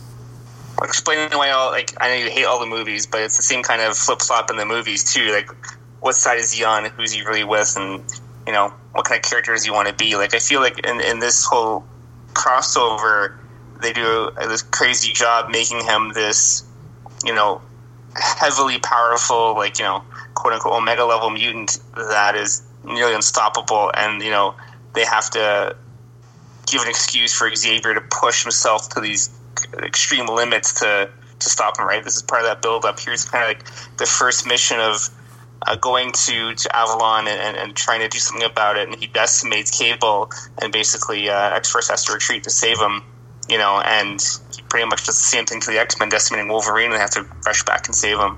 So, it took extreme measures to kind of stop him from his diabolical plot. Yeah, it's like a dry run for Wolverine, isn't it? The disassembling or destroying Cable's body, isn't it? Mm-hmm. Yeah. Do you want to talk about Uncanny X-Men? Move along. Sure. So, this would have been cover dated September, so this would have been a nice summer book. This you have JR. JR has returned to Uncanny already. On the cover, we have an offer of salvation, a betrayal most bitter. I do like the Capullo designed hologram. It's a great shot of Magneto. So that's, I would say, a very iconic image. Probably one of my favorite parts of this issue is just the first page of Fabian Cortez just being utterly just ripped apart by his own people. Because as a kid, I had read X Factor, I read X-Men, I didn't see this, and so I didn't know where Fabian went. I was like, where did Cortez go? Oh, he got punted hard. But again, as a kid, not having made that connection, I also had read Blood Ties, again, when I was younger, not realizing, because I don't think I was reading it as it was happening. So when I read Blood Ties, I didn't know it was literally the month after. So, because that's all about Fabian Cortez again, and him kind of taking refuge, going to Genosha, stealing Luna, all sorts of stuff. It makes a lot more context once you see how he's treated by the Acolytes here. I don't like this issue. Okay. So, Paul, do you want to say something nice? I don't want to tear it apart. Well, it's got my favorite artist, JR. I'll be trying lots of fun things. I know. So many abs. We touched on a lot of this already. I think in our conversations, you have again, there's that blurb of Magneto in the middle. You have him coming down and crashing the funeral for Illyana, right? And the X-Men. They're going all out to try and subdue these foes who come in and attack them, and the X-Men get owned to a certain degree. They kind of subdue the Acolytes to a certain degree, but no one can touch Magneto, right? They got, Bishop going all out with his power, can't touch him. You got Rogue kissing him, can't touch him. Then we circle back to those moments with Colossus, being all stoic and burning his art. So all that stuff kind of happens here. I think we've already kind of covered this kind of middle chapter of the series, really. There's too many artists on a book like this. Again, it was an anniversary issue. It was although they just had one 4 months earlier, they had 300, and now they're having another giant size issue. So you have John Romita Jr., Jay Lee, Chris Sprouse, Brandon Peterson, and Paul Smith, and a lot of these guys do not have compatible styles. So I do feel like this book is a little bit of especially when you get to the Jay Lee portion. I mean, it looks good, but tonally so different from the pages before it that you feel artistically whiplashed. And even like on the inks, you have a bunch of different inkers, so it's not even like you have all these different pencilers in one inker bringing it all together. You have very different inking approaches as well, so I find that artistically this book is extremely uneven. It's like it has a lot it kind of wants to do, but it's a lot of a mess. Like, there's some great shots, and by great I mean not Paul's favorite, of Magneto by JRJR, where I just don't even know where to start with with Magneto's body. Like, it's just, this issue feels like we're getting so much, like the big kind of splash page of Magneto kind of showing up at the funeral. Like, it's such a weird shot up at his crotch, and the way his legs are kind of spread, and it's supposed to be this big iconic, like, him covering above you and looking so intimidating, but instead it looks like he's about to land on them. Like, it just looks very awkward, and a lot of the art is awkward and maybe not the best paced. I find it a very frustrating book. Yeah. I feel it's a slog to get through. Paul already said it. It's a lot of this has been said before. About two things happened of any interest in this issue. Illyana has a funeral, and Piotr goes with Magneto. Everything else is just bluster and yelling. There's so much yelling and saying the same things over and over again in slightly different ways. Enough, Magnus. No more. No more to you, Charles. You don't really understand. I'm more powerful than I've ever been. Oh, Magnus, you've lost your way. You never had a way. It's just like the most boring. People dreamed of Malcolm X and Dr. King having a debate. They never had a formal debate. And obviously people, and this isn't what Jack and Stan were doing when they made the X-Men, but later on I think Stan said, oh, yeah, basically we were doing Malcolm X and Dr. King. But if Dr. King and Malcolm X had a debate, and it was this kind of level of just screaming at each other back and forth, people would be like, oh, wow, this is not really meaningful at all. This is just feels like a bunch of children screaming, and that's what it feels like. It feels like children screaming. There's not philosophy. There's not a lot of intellectualism. It's crotch shots, abs that are out of control, and screaming matches. So, yeah, it's not my cup of tea for sure. Your whole back and forth there reminded me of the entirety of Transformers Earthrise on Netflix recently. That was every episode was Optimus Prime, Megatron, same garbage, back and forth. Shut up! It was so bad. A slog. Yeah, we're replacing actual interesting dialogue with just the repetitive shouting match. Doesn't make something adult. Doesn't make something intellectual. No. And so it's frustrating to have that. And you're in a lot of these issues are so wordy. Like getting through like a lot of these books was like, man, there's just a lot of exposition and a lot of talking, a lot of word bubbles and squares, and a lot of it is like some of it matters, but a lot of it is like, oh my god, I get it. Let's and yet, when you read some of the Hickman issues of X-Men, you're on the edge of your seat, right? There's words all over the place, like Nightcrawler is talking to Cyclops, like those conversations. Someone sitting down in a Dugan book, right? in Marauders or on Cable, and they're just like having a conversation. They're like, oh, this is great, this is interesting. Oh, what's going to happen next? Ten of Swords are having a dinner. Oh, what's going on? Who's doing what? Who's putting what in whose drink? Like it's engaging, and there's words all over the place. But I want to see the conversation. I want to have that head at that. Nothing is stimulating to me. It definitely feels like, well, Image is doing a lot of yelling and energy, and they're selling a lot of comics. We should just do that. Artistically, I want to touch on for one point. So first of all, JRJR is one of those people who I hate his technology. It's always laughably bad, and like the detail, it just looks so sloppy. So seeing he doesn't look no further than his Hulkbuster armor design from World War Hulk. I know. Or the Phoenix Buster. Phoenix Buster from AVX. Phoenix Buster may be worse, yeah. His rendition of Avalon is just this weird. It's not good. It's very poor. What I want to say about Jay Lee, you get that first page and it's very striking, and you have like a young Magneto with his daughter in his arms, and that's a really striking image. And so Nate showing it. So I really like that. And that page, like those first 2 pages of the Jay Lee art is really moody, and you're like, holy crap, like, you know, Magneto gets shot in the head, you see the blood coming out, like, it's very gripping, right? And then you have the next page, which Nate is showing, and it's so to the max. It's like the absolute most fury someone could have. And it's just like, whoa, Jay Lee, why? Like, you didn't need to do that. Like, it's just, you have a super ripped version of Magneto. His shirt is, like, bursting. It's just, I don't know. It's just totally doesn't make any sense. It's the same artist, but you flip the page and you're like, what is going on? And I feel like I felt that way all the way through this issue. You'd have a really good page of art, and then the next page you'd be like, I don't know what's happening. Why? Why are they doing this? Yeah. Yeah. I mean, like, I wanted to enjoy it because, again, I think that in theory there are some interesting things here. I think that if they, don't even. Some of the Colossus art is terrible. It's reboot right there. Yeah. I feel like if they had taken this issue and maybe taken out half of it, maybe it would have been better. Like, I think they were just padding because they knew that the next, the real action-packed issue was going to be the next one, which is X-Men 25. So I feel like it's so much padding. Yeah, and that's the thing with like some of the Netflix Marvel TV shows. They were 13 episodes, and I'm like, I liked 5 of them, and there's so much in between of just like you have to get to that number, so you pad it out. And I don't want to pay. I wouldn't want to have paid in the 90s the extra cover price to have the same thing happening over again. Rogue's gonna kiss him again, like she. So they did the X-Men 1 through 3. They just like, or she was kissed by Fabian. Like there's all the same kind of beats. You know what I mean? This is the fanfic stuff. It's the same kind of beats. Yeah. With the same exchanges and the same power displays. And to an extent, we get the same thing in a better issue. In X-Men 25, there's similar beats there as well.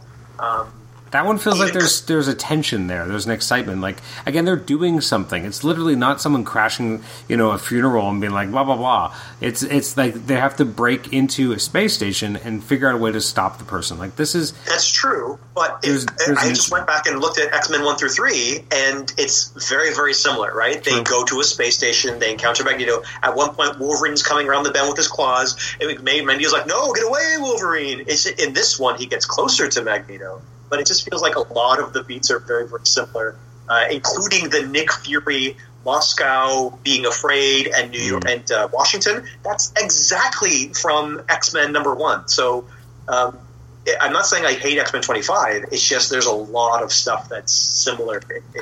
I'm sure. I mean, who knows, right? But I mean, it was 2 years later. I'm sure they were like, we should do some callbacks. Because, again, at the time, it may not have been as easy for people to necessarily flip back to something that came out 2 years earlier, right? Like, it's not like it is today, and the mentalities were different. So, although it was the best-selling issue, so... Yes, true. It was the best-selling issue, and everyone already read it. I suspect that Claremont is a better writer, and they didn't have as many ideas. Maybe. That's what I suspect.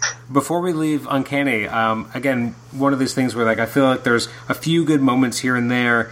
Like, when Xavier's dropping and he gets picked up by Archangel, it feels very X-Men that, like, I'm here, Charles. Of course you are, Warren. I'd expect nothing less from any of my X-Men. And I feel like that feels like the animated series. Like, that feels like I could hear Cedric Smith reciting that dialogue, and it would seem right. Yeah. Yeah, and can we talk about maybe now or later the 2 Xaviers? The fact that the tonal shift in a very nice panel that you're talking about. I agree. That's the Cedric Smith voice. That's kind of how I like to read Xavier when he's in an issue. And then we go back to some of these other issues of this is Uncanny 298, where Xavier is in his secret room again, and then Bishop comes in, and he's basically like, what the hell, Bishop? Get the hell out of my room, you stupid idiot. Like, he's just like a jerk. He goes back and forth, and it's something similar in X-Men 25, where there's a lot of jerky, callous lines, and I get it. They're trying to emphasize that he's at his wit's end. They mention at one point that he's become more callous and more on edge, but this doesn't end here, and it doesn't start here. There's an interesting disconnect between the X-Men animated series and previous issues of Xavier, and then this era in the mid-90s where he's kind of an a-hole. And so when you get to Deadly Genesis and you find out that Xavier had an original team and they died in Krakoa, and he's like, oh, well, I'm going to wipe all your memories and we're going to have like a new team, that kind of like, oh, Xavier's so callous and dark. I feel like I felt like that was consistent with 90s Xavier in a lot of ways. So after this, Xavier gets even darker, and you're like, well, it's because the Magneto part went to his brain. But I'm saying this didn't start here. And so I guess it's a choice on the part of the writers to say, maybe Xavier needs to be BA. It's the 90s. He's got to be hardcore. I don't really know why, but I don't like it.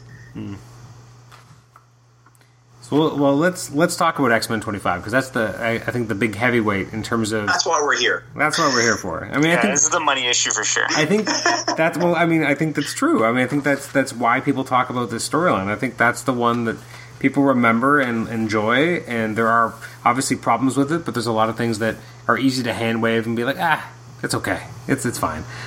It's written by Fabian Nicieza. It's got pencils by Andy Kubert. It's got one inker, Matt Ryan. Thank goodness, by the way, for Andy Kubert. Yes. Yeah.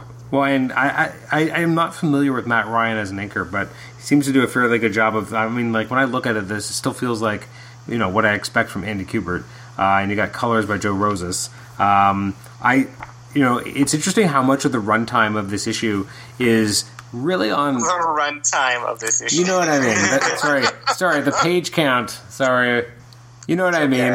Got to keep it light here. I know what's the best about this issue, Adam, is all the smoking. All the on-play, like the Stogie was staying in there. There's so much smoking. Nick Fury is got a dart going. It's great. You have that first page, which is all about people talking and worried about Magneto, and then Forge turning on this series of satellites to kind of protect them from Magneto, and then you have like the shot of Magneto thinking about it, him with his acolytes, him launching an EMP, and then you just have pages of like, oh look, it takes place in the Marvel Universe, so here's the Thing getting out of the shower with his Stogie. Yeah.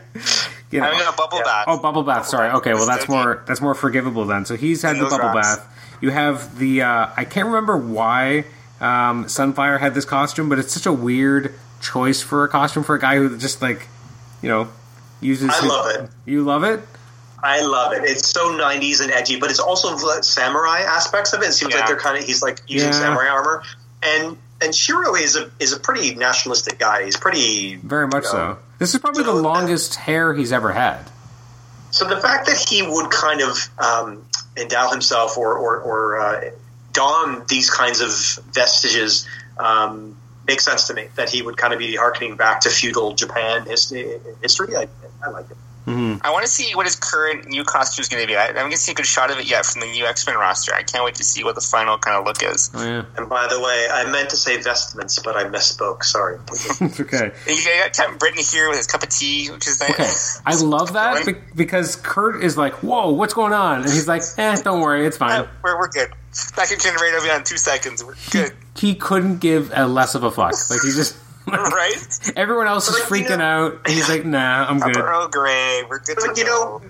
What is missing from these pages is the stuff I actually care about. Like, they're trying to cement what Magneto has done here as a horrible, horrible thing.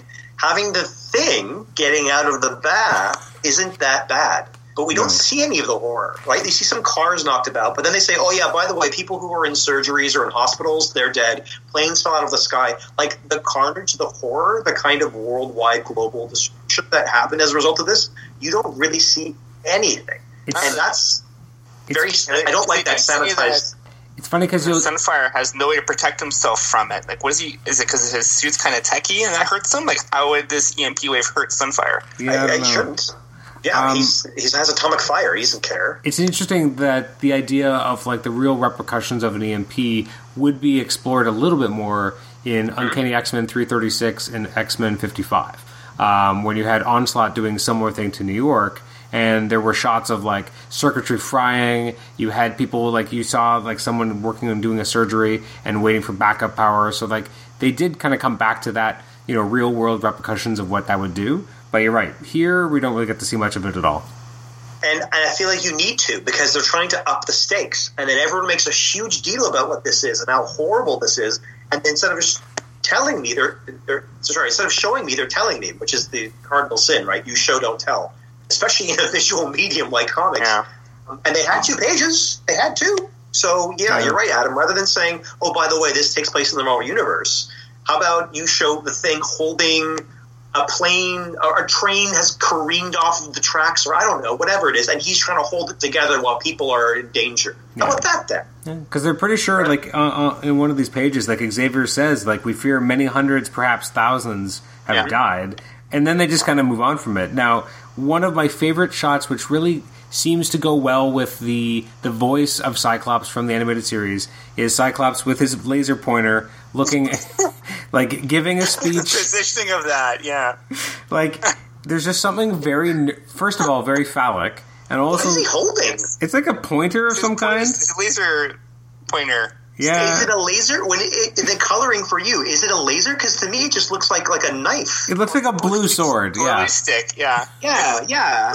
Oh. It's literally right there in front. Like the angle of that is just. Yeah, it is very phallic, right? It's by his groin. There's a giant ball or sphere in front of him, and he's got a phallic kind of right. That being said, the idea of Cyclops kind of being the Boy Scout and going over, like, this is what we know, it feels very like the 90s animated series voice goes well with this, like the Boy Scout giving you the rundown. But then there's this jab at him, which again is this like edgier Xavier who doesn't care about his students. You find out later, for the conversation with Storm, that he wasn't even involved in the making of that plan. Or is it? I can't remember. Anyway, conversation later, like, oh, what's Beast and Jean? What is the problem? That you don't find the plan to be strategically sound, or because you weren't included in it? Is that he wasn't included in the actual activities on Avalon, or that Xavier didn't ask him for his input? I find that ambiguous. I wonder if it's because he was excluded from the building of the plan, or because he wasn't on the team. I don't know. It could be either one. Well, I mean, one thing. So, as a kid, I loved the computer shot of, like, the different people on the team, like Wolverine and Gambit, and oh my gosh, like that kind of stuff. I thought the same thing. The ending of the cartoon, yeah. But, like, I remember as a kid being like, "Oh, that's so cool!" I loved, like, seeing them kind of back up to each other, them describing, like, how they were partnering up the teams. Like, this type of stuff is not important. Like, it doesn't need to be there. But so cool. But as a kid, I loved it. Pixelate the art a bit too, so it looks like it's like this computer scan. So it's a nice touch on it. Yeah, no, it looks great. And even at the bottom of that page, I like that kind of spot. And this is very 90s. There's a lot of ellipses, a lot of, like, dialogue where it's like people kind of leave hanging dialogue where you have Cyclops saying, "And you need us down here to stay, to carry on." And I'm like, ooh, that just feels like 90s writing. Like, there's just a lot open there. Can I ask this? This is maybe a minor question. The names, speaking of the rotating models, the names in my copy are made invisible by the light. White on white. Yeah, that's still true of ours, even in the restoration. Still true of yours? Yeah. I don't know if I have my single issue anymore of this. I might. I wonder if it was always that way. I feel like it probably wasn't, because I feel like they did it a certain way so that the newsprint carried it a certain way. Like, I think when it's on our glossier paper, I think we actually, with better paper, actually makes us look worse. I think it was foil stamped hollow in the 90s. Because you would hope so, because they say every comic is someone's first. So it'd be great if, like, you know, little Molly gets this comic and she's excited to read it, and she's like, oh, Wolva and Bits, and there's Avier and Quick and Ogie. Like, that's what the names look like. It's kind of important to know who they are. It's telling you who they are. So, you know what, Paul, I've read this a lot, the original issue. I'm pretty sure that you can read it in the original. I think this is just a flaw in the restoration. Oh, well, hopefully the Epic Collection fix it, because I'm going to buy it again. So, again, you know, the 90s were a time of a lot of action figures. I'm surprised we never got, you know, a Fatal Attraction Strike Force, you know, X-Men action figures, because they give them special armor for this.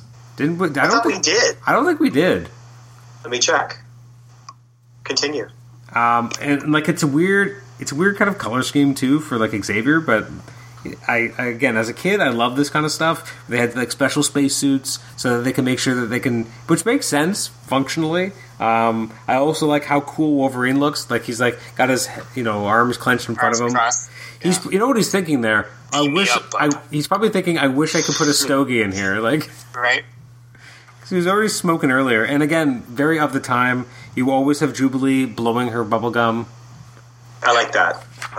But I can see what Quesada was on about getting rid of cigarette smoking and cigars, because it is very obvious. It's very apparent here that it's kind of like, it's really cool.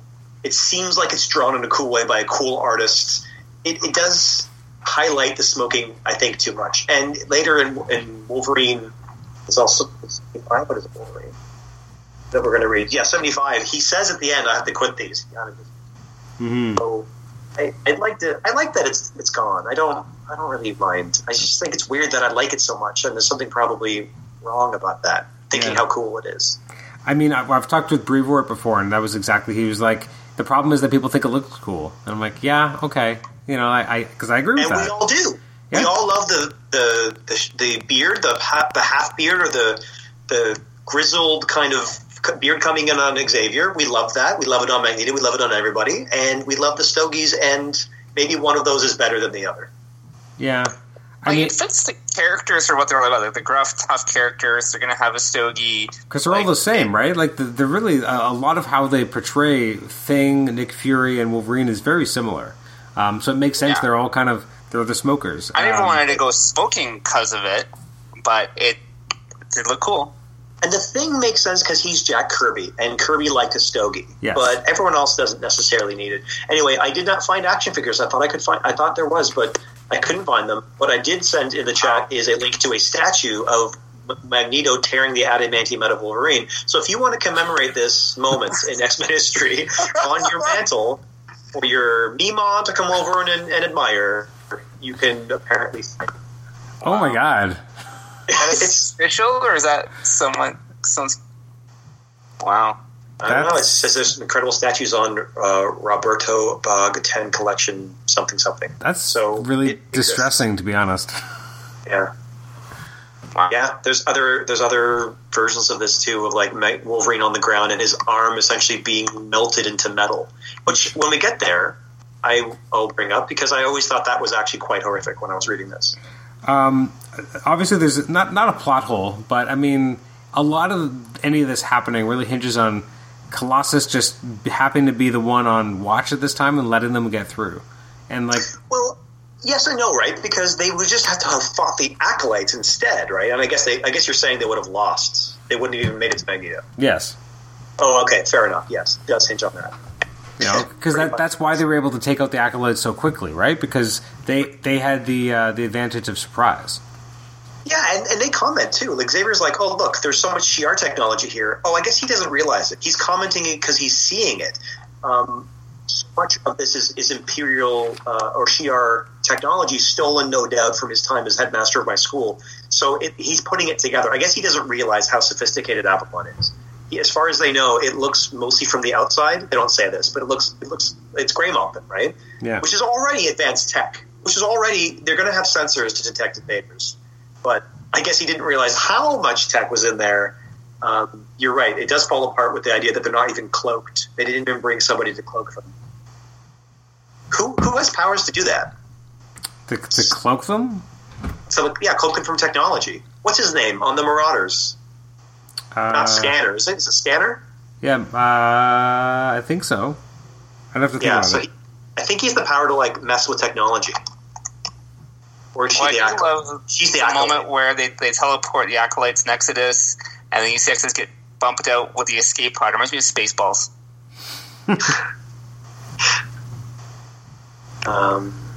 Very nice. I'm trying to find this guy's name. Someone is screaming at it, screaming in their own car as they drive. Don't you know his name? The Marauder who can mess with technology. I'm pretty sure it's... Or mutant powers, actually. Is that what it is? Oh, I think he shuts down mutant powers. Was it Scanner or... it may not Scanner be... Scanner's an Acolyte. Yeah, I don't think it's Scanner then.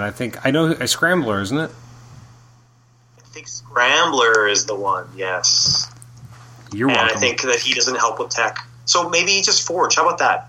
Yeah. Or they could probably Shadowcat could face you some crap. There you go. Shadowcat and or Forge could do it. It is Scrambler. Okay. He's known for being able to mess with your powers, I believe, not with technology. Let me just read this on my own and eat my own advice to Paul to do your own research. Sorry, Paul. I suck. He's mutant powers to disrupt the function of any system with his touch, whether the system be a living being or a machine. So there you go. Obviously, they don't want him because he's participated in the butchering of mutants, of Marauders, of Morlocks. And I think he may have died. in that attack. But Shadowcat or Forge. Anyway, you should have written this, Adam.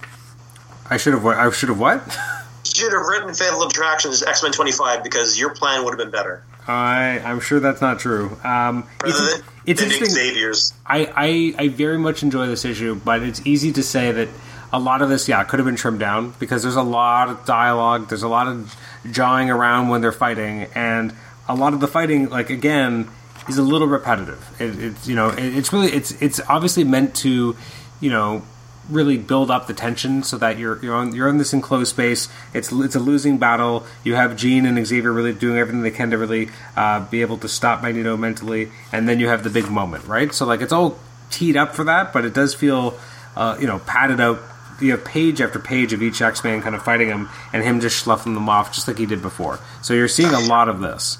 I do look at Xavier is saying that, though. He's like, there's no time. Like, they meet Rusty and Skids, and they're talking, and he's like, no time. And he, like, puts them to sleep, and then they move on to the next thing. So Xavier actually, to his credit, does try to be moving things along, but you're right. Once he appears, Magneto appears, there's a lot of the same back and forth that there was in the previous Uncanny issue, and, Rogue tries to talk him down again, like she did in X-Men. I think it's number 2. Mm-hmm. There's this.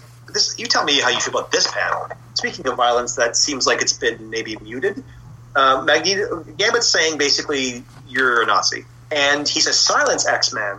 And there's this panel of him getting hit in the mouth, which looks like looks like a sharp piece of metal, and then it looks like his mouth is being cut open, but it's been colored like flesh tone, or that's probably not accurate, like almost a beige, like it used to be blood. I don't understand. I always thought that was extremely violent, but we'll see that in a second when Wolverine makes his attack. Another thing that's supposed to be extremely violent that is completely sanitized, very muted. It looks like he's barely scratched. So I wonder if the artists were like, you guys say this is the final battle, we're going to make all this stuff heck of violent, and then they were like, no, like the Comics Co. won't let us get past this. But there's still, like, even some of the language, though, like, I mean, again, kind of highfalutin, but, like, the page before Wolverine kind of jumps in and slashes Magneto, you have him, Magneto yelling out, my son must be slain. Like, that's pretty, like, that's not the most gentle language, but, it all kind of leads up to that big moment where the adamantium was ripped out. And when I look at it, it's an iconic image. It's a great shot of Magneto as he does it. I'm curious... I would love to see if they had never done it and it was done now, how much it would be so much worse. It would look so much more horrific. Like, this is, as we said, like, enough to get by the code. And I feel like I'm okay with that. But what about, like, no blood or even claw marks on Magneto? Like, it's weird. When I read this, like, he missed. I thought he missed. And they're like, no, Logan, no, how can this be? By reading it again now, I'm like, aren't his guts supposed to be hanging out? Like, isn't this a mortal wound? Isn't there a way to hold the iron in his blood intact or something so it's not all falling out of his chest? Isn't that... It looks like he just cut his shirt off with an X shape. Like, that's all it looks like. I mean, you do see some blood in the page before the adamantium gets ripped out in the top of the page. You do see a little bit of blood, or maybe that's just supposed to be more of his costume.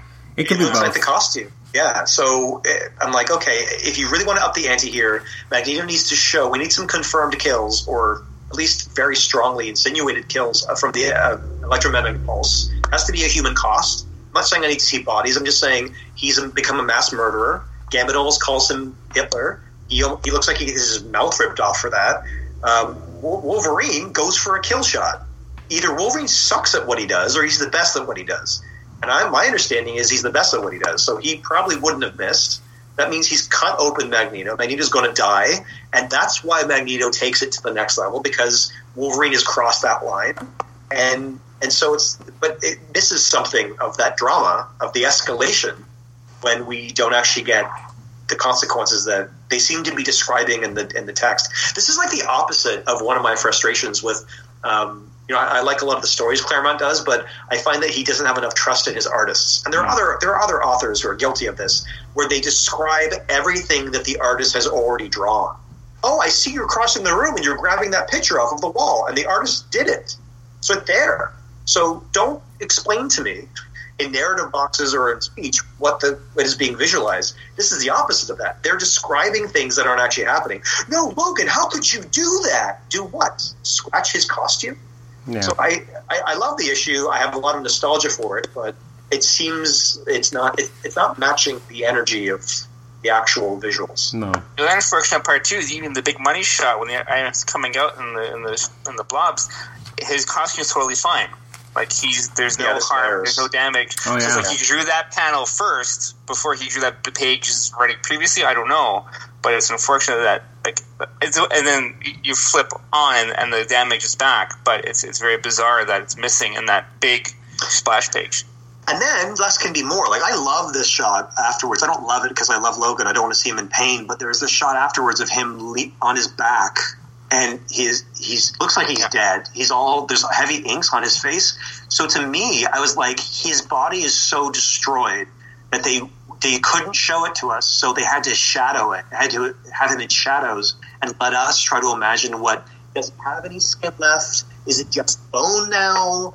What's going on here? All you can see is blood red eyes and some of his hair and his teeth. His skin looks gray. So I feel like that less is more is actually more horrific than what they do let you quote unquote see.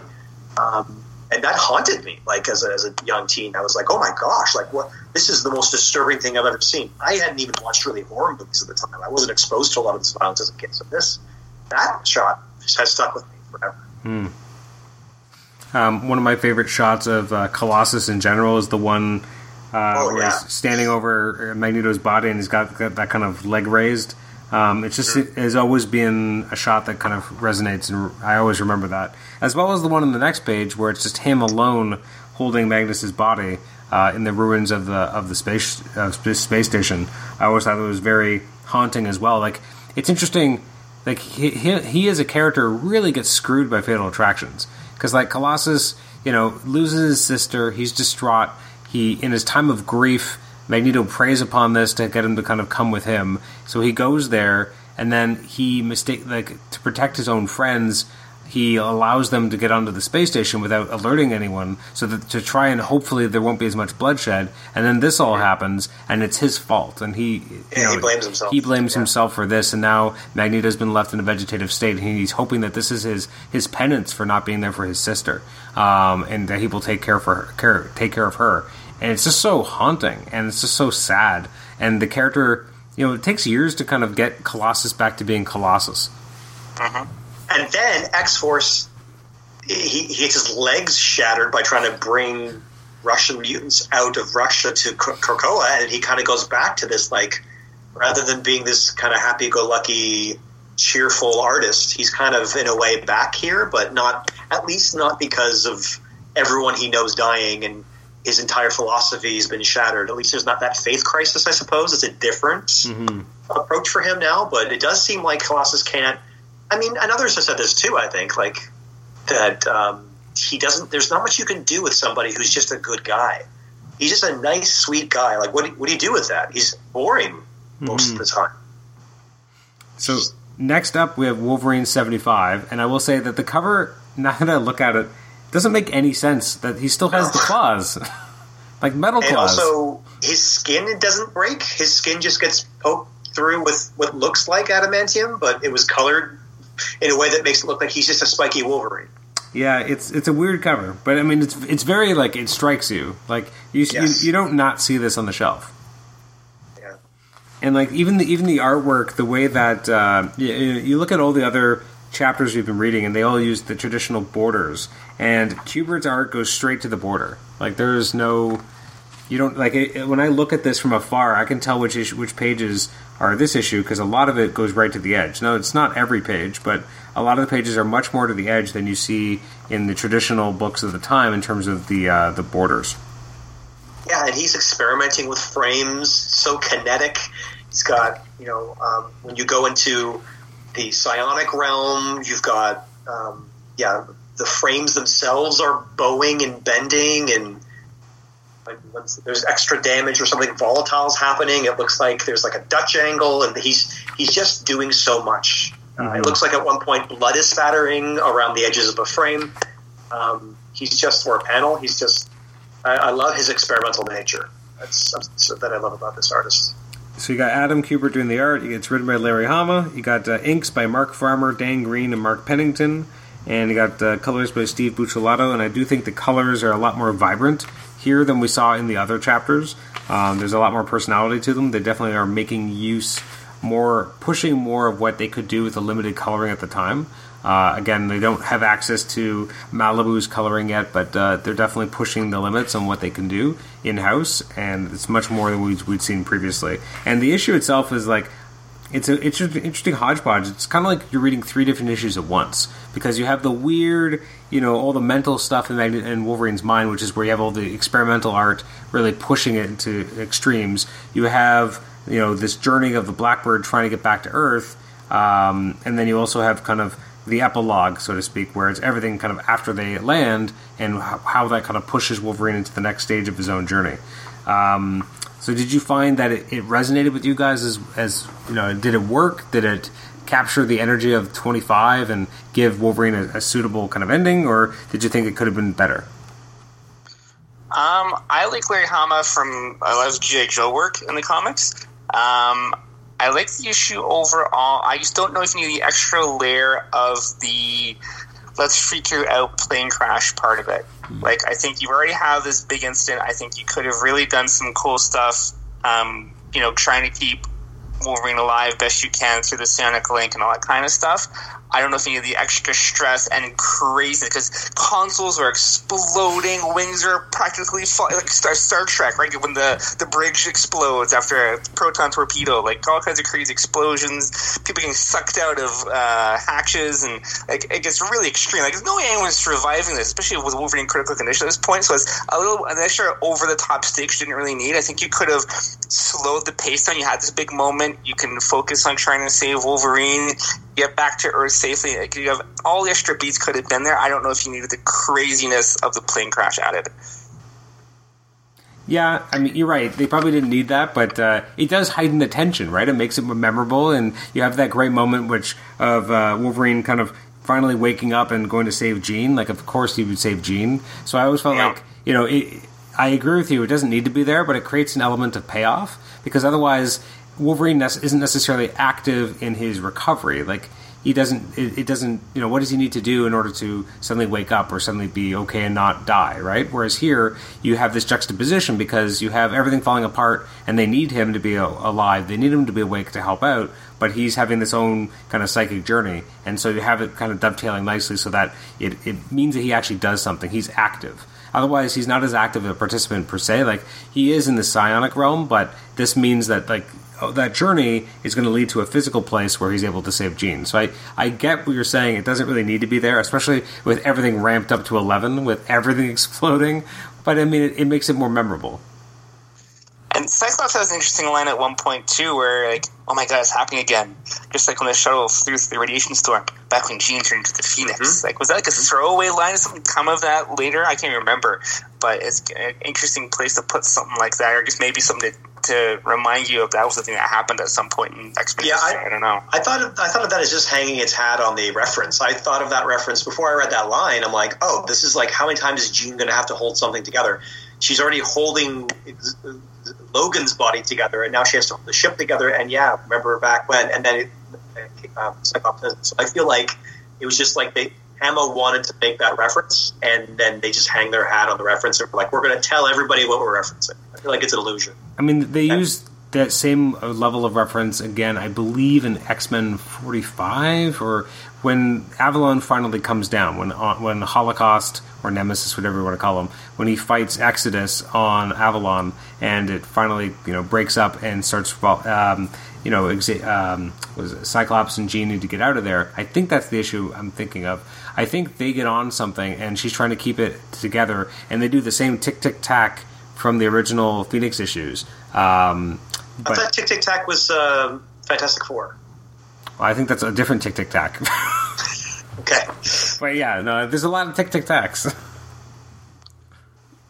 So, but yeah, no, I overall, I dig it. It was a fun issue. Kubert really was killing it in terms of, some of the stuff is super experimental or very like strange and weird, but again, because of the context, you go with it. Like when you have that first shot of Magneto with the weird, like, I don't know if it's like red energy in the chest of Magneto for like no reason. Like, I guess is that supposed to symbolize where Wolverine struck him? Maybe, like, I don't know. It's Nate's showing it. It's a weird, and even like the next page where you have like the weird.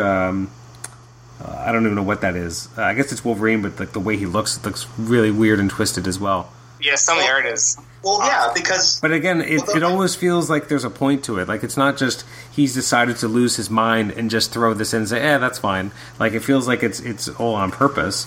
And obviously, the big money moment of the issue is that you finally have Wolverine go into the Danger Room, which seems like a horrible idea.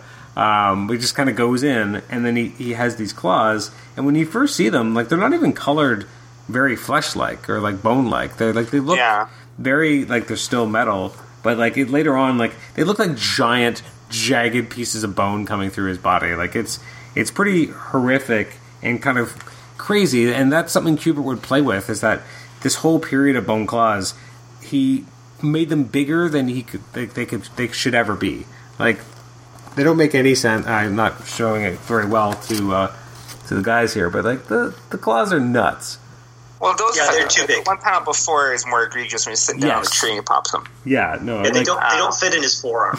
They don't fit anywhere in his body. Like, yeah. Well, this is also a concern with lots of action figures of Wolverine after the early 90s ones, where they actually only were very tiny, stubby things. Later on with Marvel Legends, some of the times the claws are so big. Like in the X-Force release line, the one that builds, I think it's Sasquatch? Or is it Wendigo, Paul? Is that Wendigo. X-Force is Wendigo. The X-Force Wolverine, they're not only big, but they're really, really thick. Like they don't fit in his forearm. If you were to take those claws and put them next to his forearm, it wouldn't. So that's kind of I don't mind the slightly more exaggerated claws in the action figures than the teeny little things. That would be more realistic. Oh, the teeny things are sucky, yeah. Sure. So this experimental art, I mean, I have a different take on this. Like, that's a cool interpretation, Adam. I like that it's like maybe where he slashed it, or maybe where his power originates. But this part here, where Logan relives being attacked by Magneto, there's this horrifying bottom head all in red of what looks like his skeleton being torn out of his skin. And his skin is now flopping about up here, this black silhouetted skin, and the silhouetted skeleton with spiky adamantium also being pulled off of it. It just feels like this is how and they mentioned this, right? This is how he sees things. This is his reality. This is what it felt like. This is a piece of what it felt like to be Logan in that moment, like his skin was being torn off. And so then everything else after that is like a floppy skin suit of Wolverine with no skeleton. And then he basically says he wants to die with a tear running down his eye. Like, it's very emotional. And then when you see him again later with Illyana, you can still see it's like a deflated skin suit version of him. He's not whole. He's been torn in pieces. So I see that highly experimental stuff as very impactful, very emotional, trying to get inside of the head of a man who's being shattered. So I love this issue so much. So why is Illyana the... I mean, she just died. I mean, that would have been the emotional touch point for readers at the time. But yeah, I mean, realistically, it could have been Rose, could have been many other people. Like, he's died later on, and he sees Rose before... Well, and also with it being Illyana, she also has descended to hell. So it is really nice, actually, to nod that she's now an angel in heaven. That in her death, she's not trapped in, at least from Logan's perspective, she's not in some sort of hell. She's not a demon. She's got this beautiful kind of ending to her life as the snowflake. So I think that's an interesting thing. Also, like Adam said, in a bit defensive, more a bit of a defense of this choice from Bahama. But if they were just having this an issue about Logan fighting for his life, I feel like it would be a lot like 303. I feel like it would be a lot of a more somber issue, and everyone's kind of like, you can pull through Logan. It would feel a lot like the Illyana issue of her death, which just happened. By making it escalated like this, it's not only a very Wolverine-y, high-octane action issue, but yeah, the stakes just keep rising and rising, and you're like, you're right, it's crazy. You can imagine the blaring of alarms every few seconds, and then Kubert keeps drawing these great sparks showering down from all the consoles, and no one knows what's going on except for Bishop, who seems to be holding it together, and Jean and Xavier. And I just love the teamwork here. This is kind of like an issue where we see the coordination of the X-Men when they're at their most desperate. They give Quicksilver the commander's seat so he can fast enough to manually adjust everything to keep feeling everything. Yeah, could you imagine this? If this was a movie scene, if this was a scene in a movie, it wouldn't just feel like a bottle episode. It would just feel like, this is a cool scene of his arms moving really fast. And he's like, we need you to do this, Quicksilver. He's like, well, actually, Bishop already thought of that. That's why he had me be here. And Jean and Xavier teaming up to go into the Psi world to help Logan, and then one getting pulled out because things are careening. And it just feels like, Apollo 13 combined with, superhero comics and the X-Men at their best, and they're coordinated. I love the idea of telepaths on the X-Men. They don't do this as much anymore. Actually, Hickman's era, they're doing it more than they were in the 2000s. That these telepaths, one of the things that's so beneficial about them, and this happens in great games like Overpower as well, they give you great buffs and benefits that they can coordinate the team by saying, look, someone's behind you. Logan, make sure you do a backflip over Beast because this guy needs to get kicked in the face. Like that kind of thing now coordinated in this very, very intense, small, claustrophobic space. And the only one who really seems to have no clue what they're doing, sadly for me, is Rogue. She's just kind of like moving from seat to seat, but this girl has super strength and flight. And when the hatch pops off, they're like, Jean, you gotta close it. And that's true. Maybe Jean should close it. But also you have a Ms. Marvel character over here who can just go over and grab the door and pull it shut. The high winds don't bother her. So I'm only sad about Rogue's lack of real any kind of contribution to this, but I love Ultimate X-Men #1. I love it. I bought it off the racks. It's a great Bacalo art of them getting shot down, the leaders, Xavier, Storm, and Cyclops. You guys have it in your collection. I don't have it. And careening down into like Antarctica. And you can see that same idea of the sparks, and they're falling down, and now they have to work together as a team to survive the elements. These plane crash issues apparently are just cool to me. I don't know what it is. But I just feel like, I agree, it can feel like a bit much, but given the context of Wolverine and how different this feels from Illyana's, and I guess I can definitely see why it needs to maybe go dip down a little bit after X-Men 25, but I don't know. Wolverine is fighting for his life, so I'm okay with all of this. I love this. When you consider that this is also additional pages, and it's all Adam Kubert glory, it's breathless. And when he grabs Jean, and she's like, you came back from me, you saved me. He's like, no, Red, you saved me. It's so beautiful. I love it. And then I'm sorry, I'm just rambling. Afterwards, with him sitting down with Jubilee, and there's this part that Adam was talking about, these beautiful sequences of the grounds of the mansion. This is the stuff that I find really compelling. This is the stuff I love about Krakoa.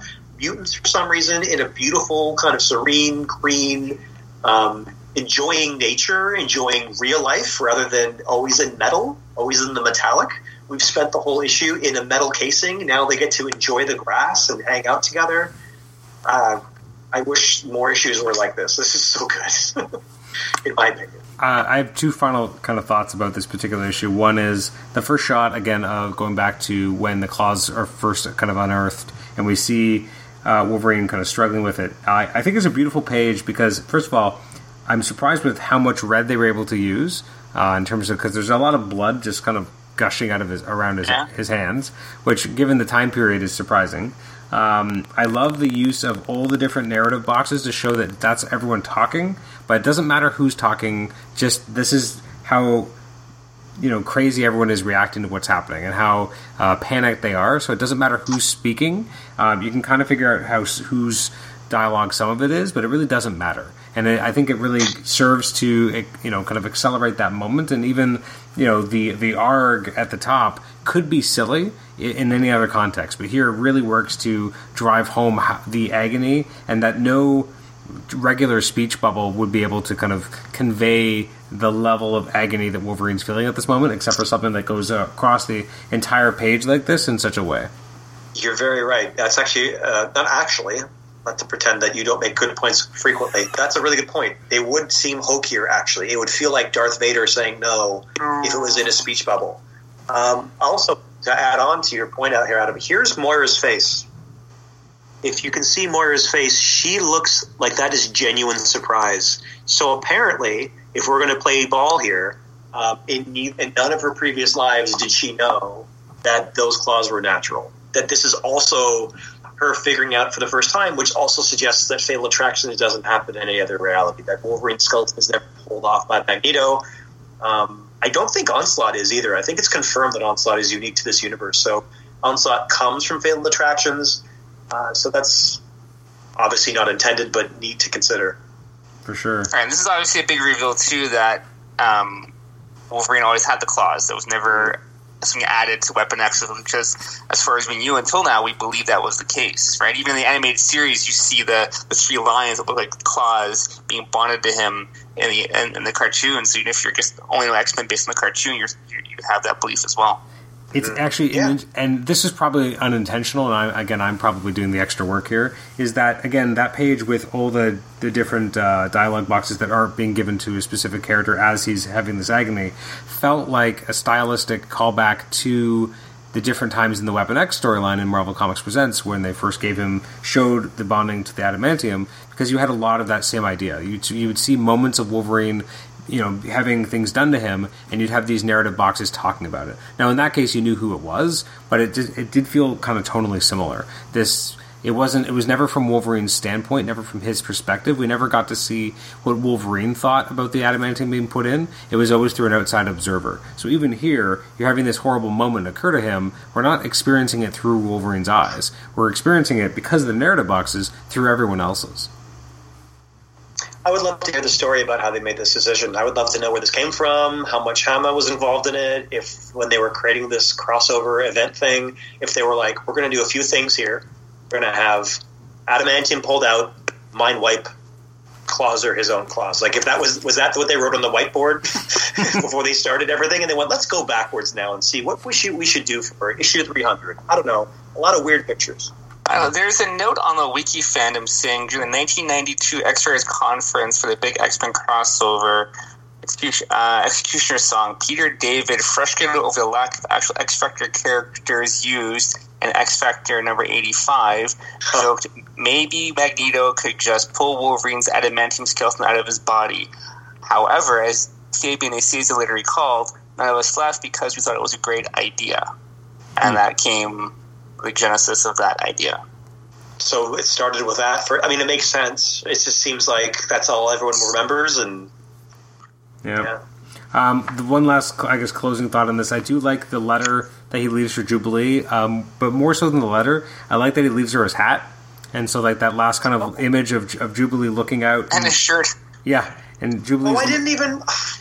I'm an idiot. I didn't even notice. Wait, her shirt, I think that's the shirt she was wearing when she was in bed, though. I believe that's the shirt she was already wearing in bed. Oh, okay. But the cowboy hat he left for her with the note. So we see her... So he ends up on the bike topless. I thought that was weird, so maybe I assumed the shirt was his, too. No. He's got like a... He's got his tank... Yeah, he's got his... Tank top, yeah. Yeah, he's wearing clothes. You can see the one band of it, but... So, like, I always just like that moment because of just the look of her kind of understanding and then waving, and then, again, I loved her wearing the hat. I don't know why, but it just seems like... It's really cute. Yeah, it's very sweet. It's a sweet little... Again, because they have such a nice, familiar relationship. And then just his look back and just kind of waving at her, that just felt very genuine. Yeah. That cursive was tough to read, though, the way it's that font. Yes, it was. Yeah. Well, he was educated as Little Lord Fauntleroy, so he has some cursive training, but then I'm sure he's lost a lot of it since then. Yeah. So the last thing, which I can't imagine we'll spend a lot of time on, is Excalibur, which definitely feels like this. Wolverine feels like the real the epilogue after the big kind of climax, and then, for sure. And then Excalibur just feels like if this was Peter Jackson's Lord of the Rings, it's like, the last couple epilogues that you didn't really want, but they're like, okay, I guess they have to be involved somehow. It definitely feels shoehorned in more than the others. The other ones felt a little bit more like kind of natural moving forwards. Again, there was Magneto was coming back. You had this, greater sense of the, how dangerous the Acolytes were and what this could mean, and you were moving forward, and then you had the epilogue with Wolverine, trying to put him back together, physically and literally, and then you have this, and I just don't think that this book doesn't work for me. I found the art is very lackluster. It's not very memorable. And this Joe Mad cover is out of control. The proportions on not only the women, but also on like Peter, he's just quite a yield sign, isn't he? Yeah, that head is so small. Yes, this issue for sure. They get all the X books in the crossover, so it's kind of shoehorned. But here's another interesting Moira moment through the Krakoan lens, where she says, "I tried playing God once over no less than a person like Magneto himself. I learned me lesson. A person's got to be free to make their own choices and his own mistakes in life." Interesting. Is that not Hickman found that little panel and built House of X based on that alone? That's crazy. Well, I suppose you could go there with it, yeah, but it's one of those things, right? It's one of those things that just feels like, it's more exciting to read some of these older issues now because of that. And I kind of want to seek out more and more issues of. Adam was talking about maybe collecting every single issue of one character, trying to find every single appearance. And now I kind of want to find every Moira. Yeah, that's kind of crazy. Is there something that would dictate all of her appearances she's ever been in, all the issues? That makes me wonder if Hickman did that. He's like, okay, give me every issue she's been in and read it first. I mean, that's something that feels doable. Yeah. No, just in terms of credits, they're very hard to read. They're on one of the pages. The second page of the issue has the credits, but you have to really be looking at it, and these are not something that will come off the page easily. It's written by Scott Lobdell, so he's really doing double, triple, quad duty here. He's doing a lot of different writing or plotting. Yeah, Ken Lashley and Derek Robertson, Matthew Ryan are the pencilers. So you got 3 different pencilers. So again, a lot of different styles being involved. And then inkers, God, it's hard to read. You got Cam Smith, Randy Elliott, Randy Emberlin, that's 2 Randys, Mark Nelson, and that's the inkers. So that's a lot of conflicting styles, and I don't think they always work together that well. It's just artistically, especially, I think the biggest jarring thing that I had is that you have these weird pages of the X-Men showing up, and everything looks really extra, brightly colored and not as detailed. And then you flip the page, and you get this shot of Colossus, and it's just tonally a huge shift. The art is completely different. It's much more somber, darker colors. It's just the issues are kind of a mess. The use of Cable feels really shoehorned in, considering he should just be a mumble of flesh somewhere. That shot of Colossus you just described is very Deodato-esque. It's almost like I'm pretty sure they adapted this shot into a trading card at some time. I'm pretty sure I've seen a trading card version of this.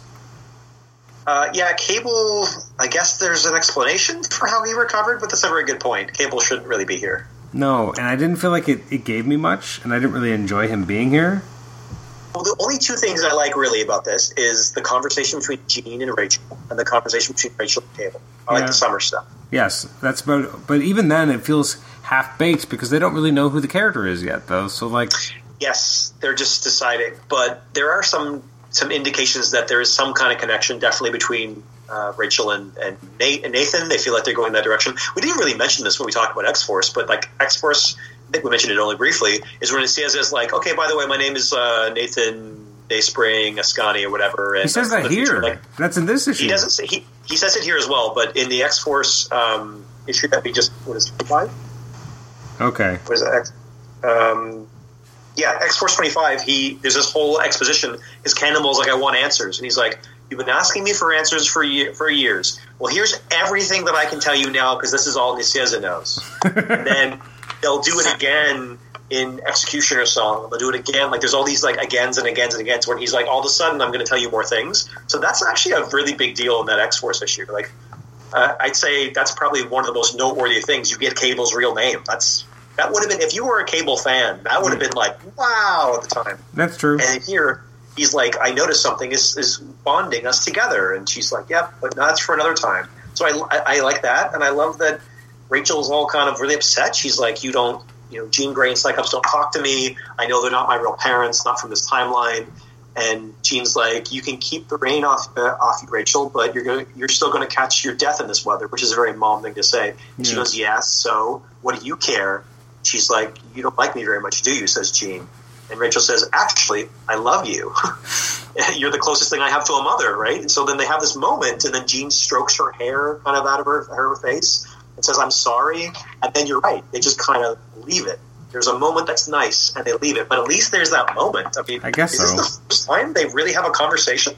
I'm gonna talk about something completely separate for a second, but I think the most fun, or the most I laughed out loud reading this issue, which maybe is not the way I should feel about reading an issue of Excalibur, is right after the last page where they have that kind of cool shot of Phoenix and Nightcrawler and Kitty. The next page has this pinup about the next issue, and it is the worst pinup ever. Because everyone looks like a demon?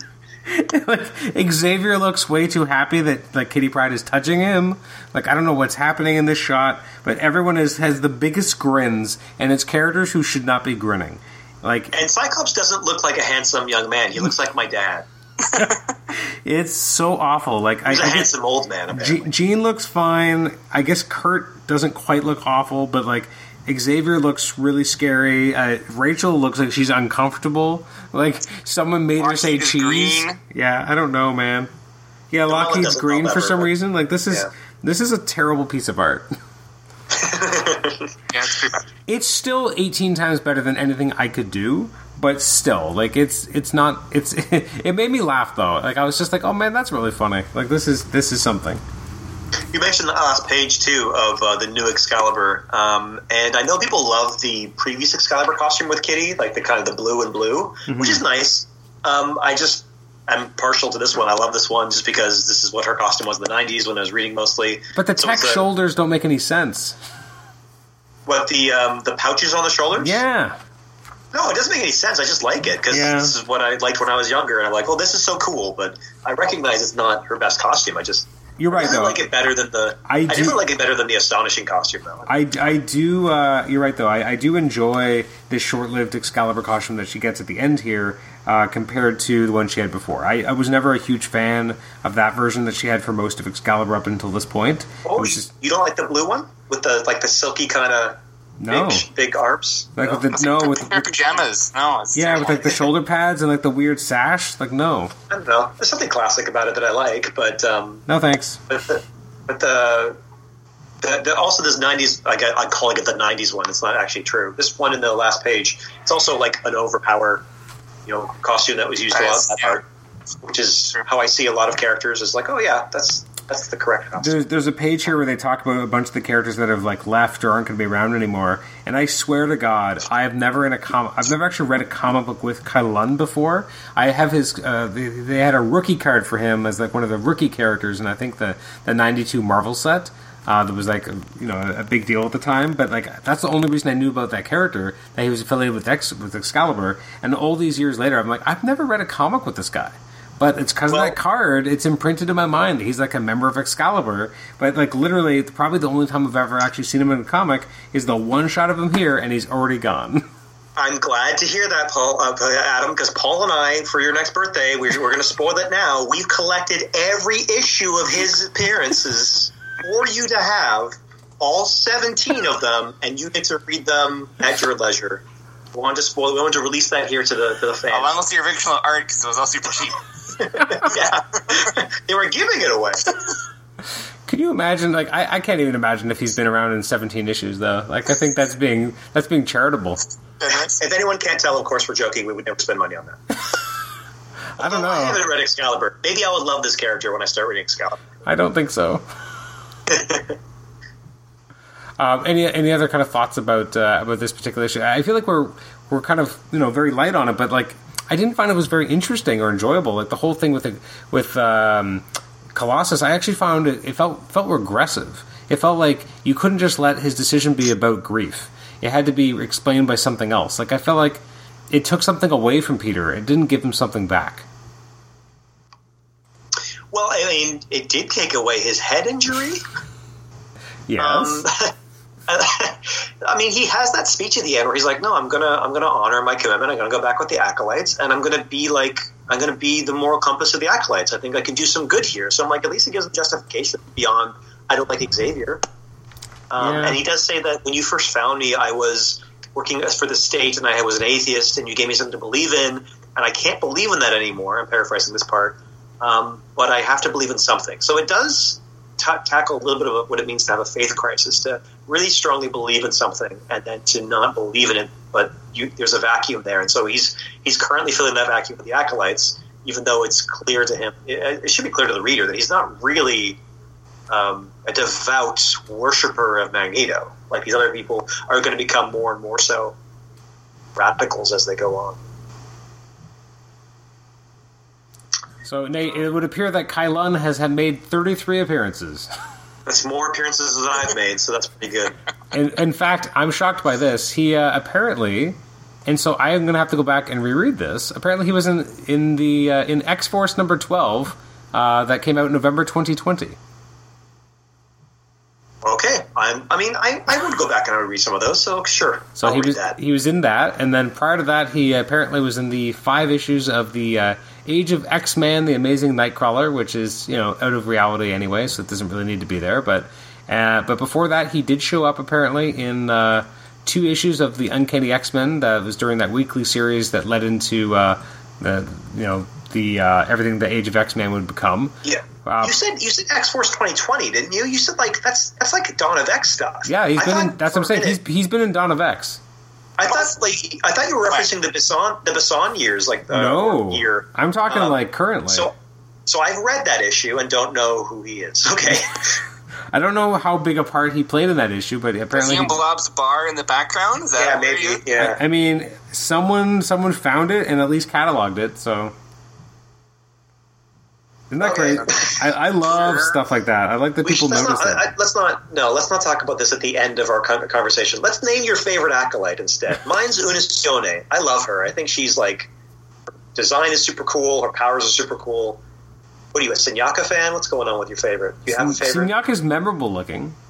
Yeah, he's got a cool look, but he's a psycho. Do you like Chrome? Do you like Amelia Vought? I do love Amelia. I always like the relationship between her and Charles. Yeah. And also her Magneto too, because it's like my new kind of best friend is your old best friend and turning against you. No one has any strong feelings on Acolytes. I'm going to stick with Cortez. I think his ability to overpower you, to make you go mental, is a very interesting, way to push powers. And I'm curious to see how they run with that in Sword going forward as well. Yeah, that is interesting that he's back now. Yeah, for sure. So I know you don't want to talk about this. I have gone through X-Force 12. I think the one shot of if it is in fact Kai-Lun. There's a one-shot when Colossus is brought back to Krakoa, and he's in handcuffs, and you see a huge smattering of people. It would appear that he is one of the people. Great. A smattering. But if you want every appearance of the character, you must have this. Well, it's in the mail. I'm surprised. Yeah. There he is. Yeah, no, he's definitely there. He is such a small shot, but he's there. I like that stuff, though, because I'm curious what the reference material would be like for someone like that. To be like, okay, we want there to be, a lot of people in Krakoa, but, we have a lot of mutants already, so, let's populate them with people we don't use anymore. And someone's like, okay, guess what? I have this guy, Kai-Lun. Let's use this guy. No, I like that, too.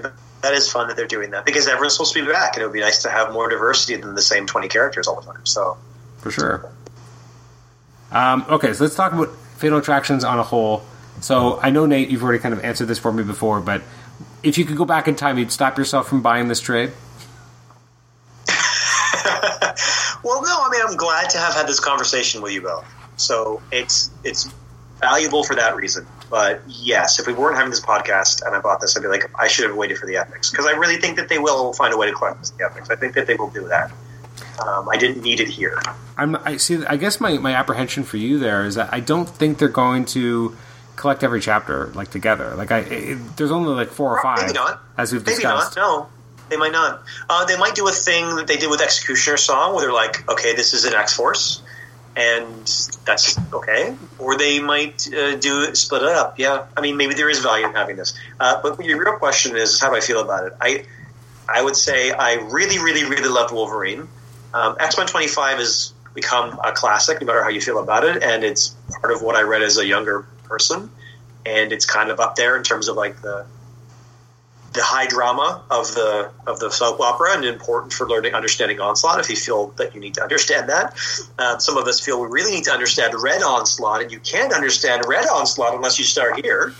So I would say Wolverine 75, fantastic. X-Men 25, you got to read. And probably X-Factor, 92, was probably the third most enjoyable one for me. And so those are the ones I would want to read again. What about you, Paul? Final thoughts? You know what? It covers off some really big points in X-Men lore and history. And as we've kind of discovered, there's lots of, nostalgic trading cards and stuff that have come from this moment. Wolverine's adamantium ripped out is huge. The genesis of Onslaught is a part of it. Obviously, they kind of go back, and similar to how Moira was something done afterwards, this is kind of a way to connect those two things. But it's nothing yes, some of that book one content was a little all over the place and was not quite as enjoyable, just because of some of the relevance of some of the stuff. But I think that book two, I think there's some really cool stuff to be read there. I think, yes, there was some repetition of some of the nonsense and enough and this and that, but very much fitting of what the content was at the time, and really good X-Men stuff. So it's like something I like, oh my god, it's like such a chore to get through, like some issues were, but overall I think it's a good X-Men crossover from the times. You get to be respectful of what weak the content was of that era, so I wouldn't deter anyone from reading this stuff. Yeah, I would concur with most of that that you guys have said. I mean, I think it has a place, a special place in lore. I would deter. I would do some deterring. You do some deterring? X-Men 304, I would deter. Because it's too many butts? Oh no, so that's 303. Sorry. No, that's 303. I'm okay with the butts. It's the 304 of just like, it didn't need to exist. It could have just been, and Magneto grabbed Colossus. Yeah, yeah. There's a lot of grabbing of characters. So I'm gonna end with a bit of a trivia question for you both.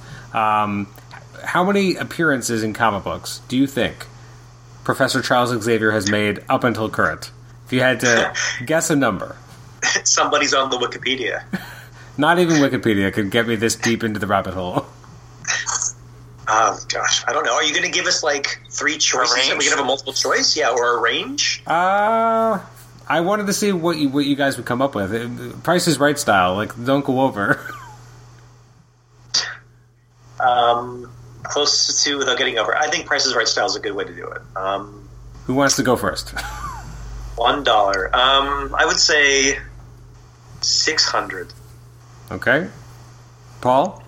That's too high. 500. I 500. You're going 500? Yeah. Right in the middle, eh? Professor Xavier's appeared in? Yes. God. So hold me if you do 501.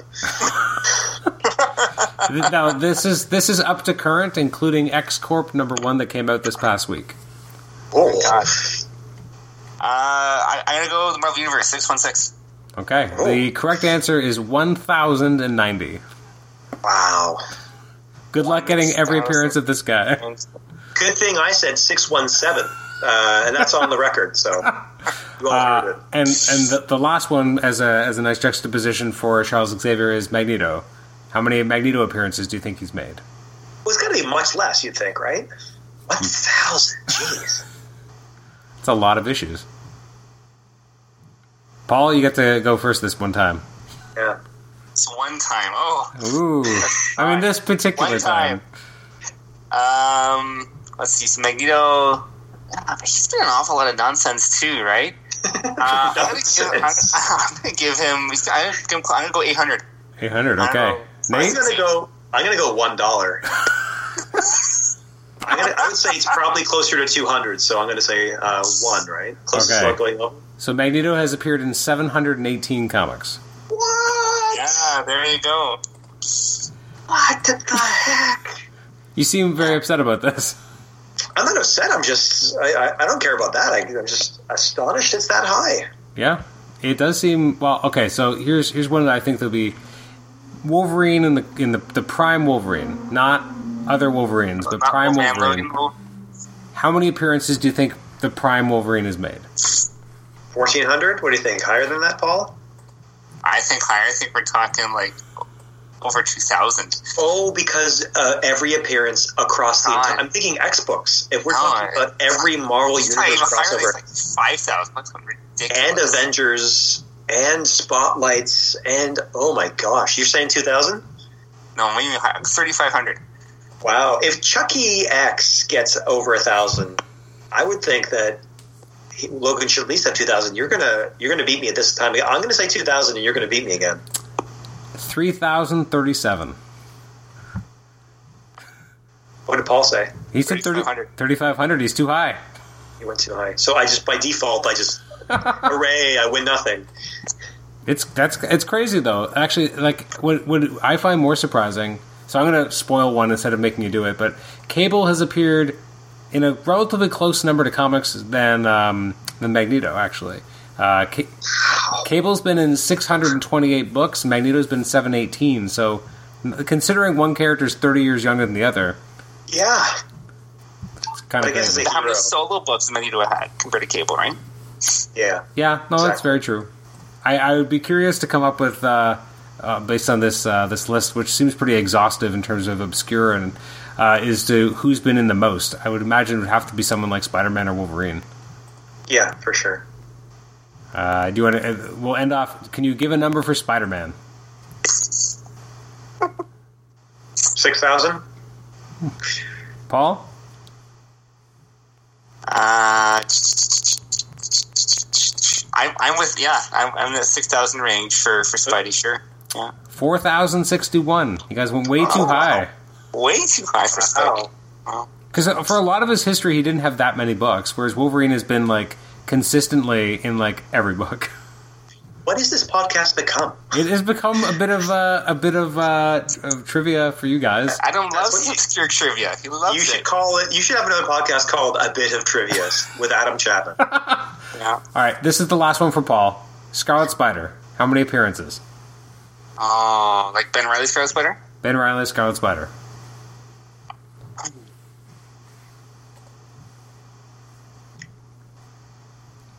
You're really thinking about it. I would say less than 500. Pardon me? Less than 500. What did Nate say? I said 200. 253. Wow. Which is actually surprisingly high. You think so? Yeah, I actually did not think it would be that high. I mean, he's currently appearing in Iron Man, so I guess that helps. Like, there's some appearances where I'm like, where did he show up? Oh, yeah, I guess that makes sense. He was in a Conan Battle for the Serpent Crown. That's an obscure reference. Battle for the Serpent Crown? Yeah, because Conan was looking for the Serpent Crown in the 616 universe, and he was in Las Vegas. And who was in Las Vegas at the time? But Scarlet Spider. Interesting. Do you think do you think Ben Reilly has been in more comics than Kane? Yes. I would say yeah. I mean, that's going to be my guess, but I would assume so. I hope not. Otherwise, I feel like something's gone, very wrong. I know Kane had a bit of a run as Scarlet Spider for a bit, but still not enough to usurp that issue count. I mean, he was around, but yeah, there's no way he could potentially match it up. No. All right. Well, again, thank you so much, guys, for coming on to talk about, an interesting book. Fatal Attractions. I'm glad that we all enjoy it in different ways, and we also have it in all different methods. You have Paul with his digital, you got Nate with his non-yellow cover trade paperback, and me with the gigantic hardcover. So thanks so much for coming back. The next time we get back to our regularly scheduled programming, which is Dawn of X, I believe it's New Mutants finally. Yeah. You sound more hopeful than Paul's face. I'm happy to talk about it. I don't know. It's just okay. I will say, as a preview, it was the Dawn of X stuff that I was least excited to read. But I still found things to enjoy. So I don't know. I'm happy to talk about it. Okay. Well, again, thanks to my guests for joining me. You can always email us at comicshenanigans@gmail.com, rate the show on iTunes, subscribe to us on iTunes, and also listen to us on Stitcher. And be sure to catch us where in a couple weeks we will talk about New Mutants Volume 1, or at least New Mutants by Jonathan Hickman, I should say, as part of the Dawn of X run of books that we've been talking about. Thanks again. Enjoy.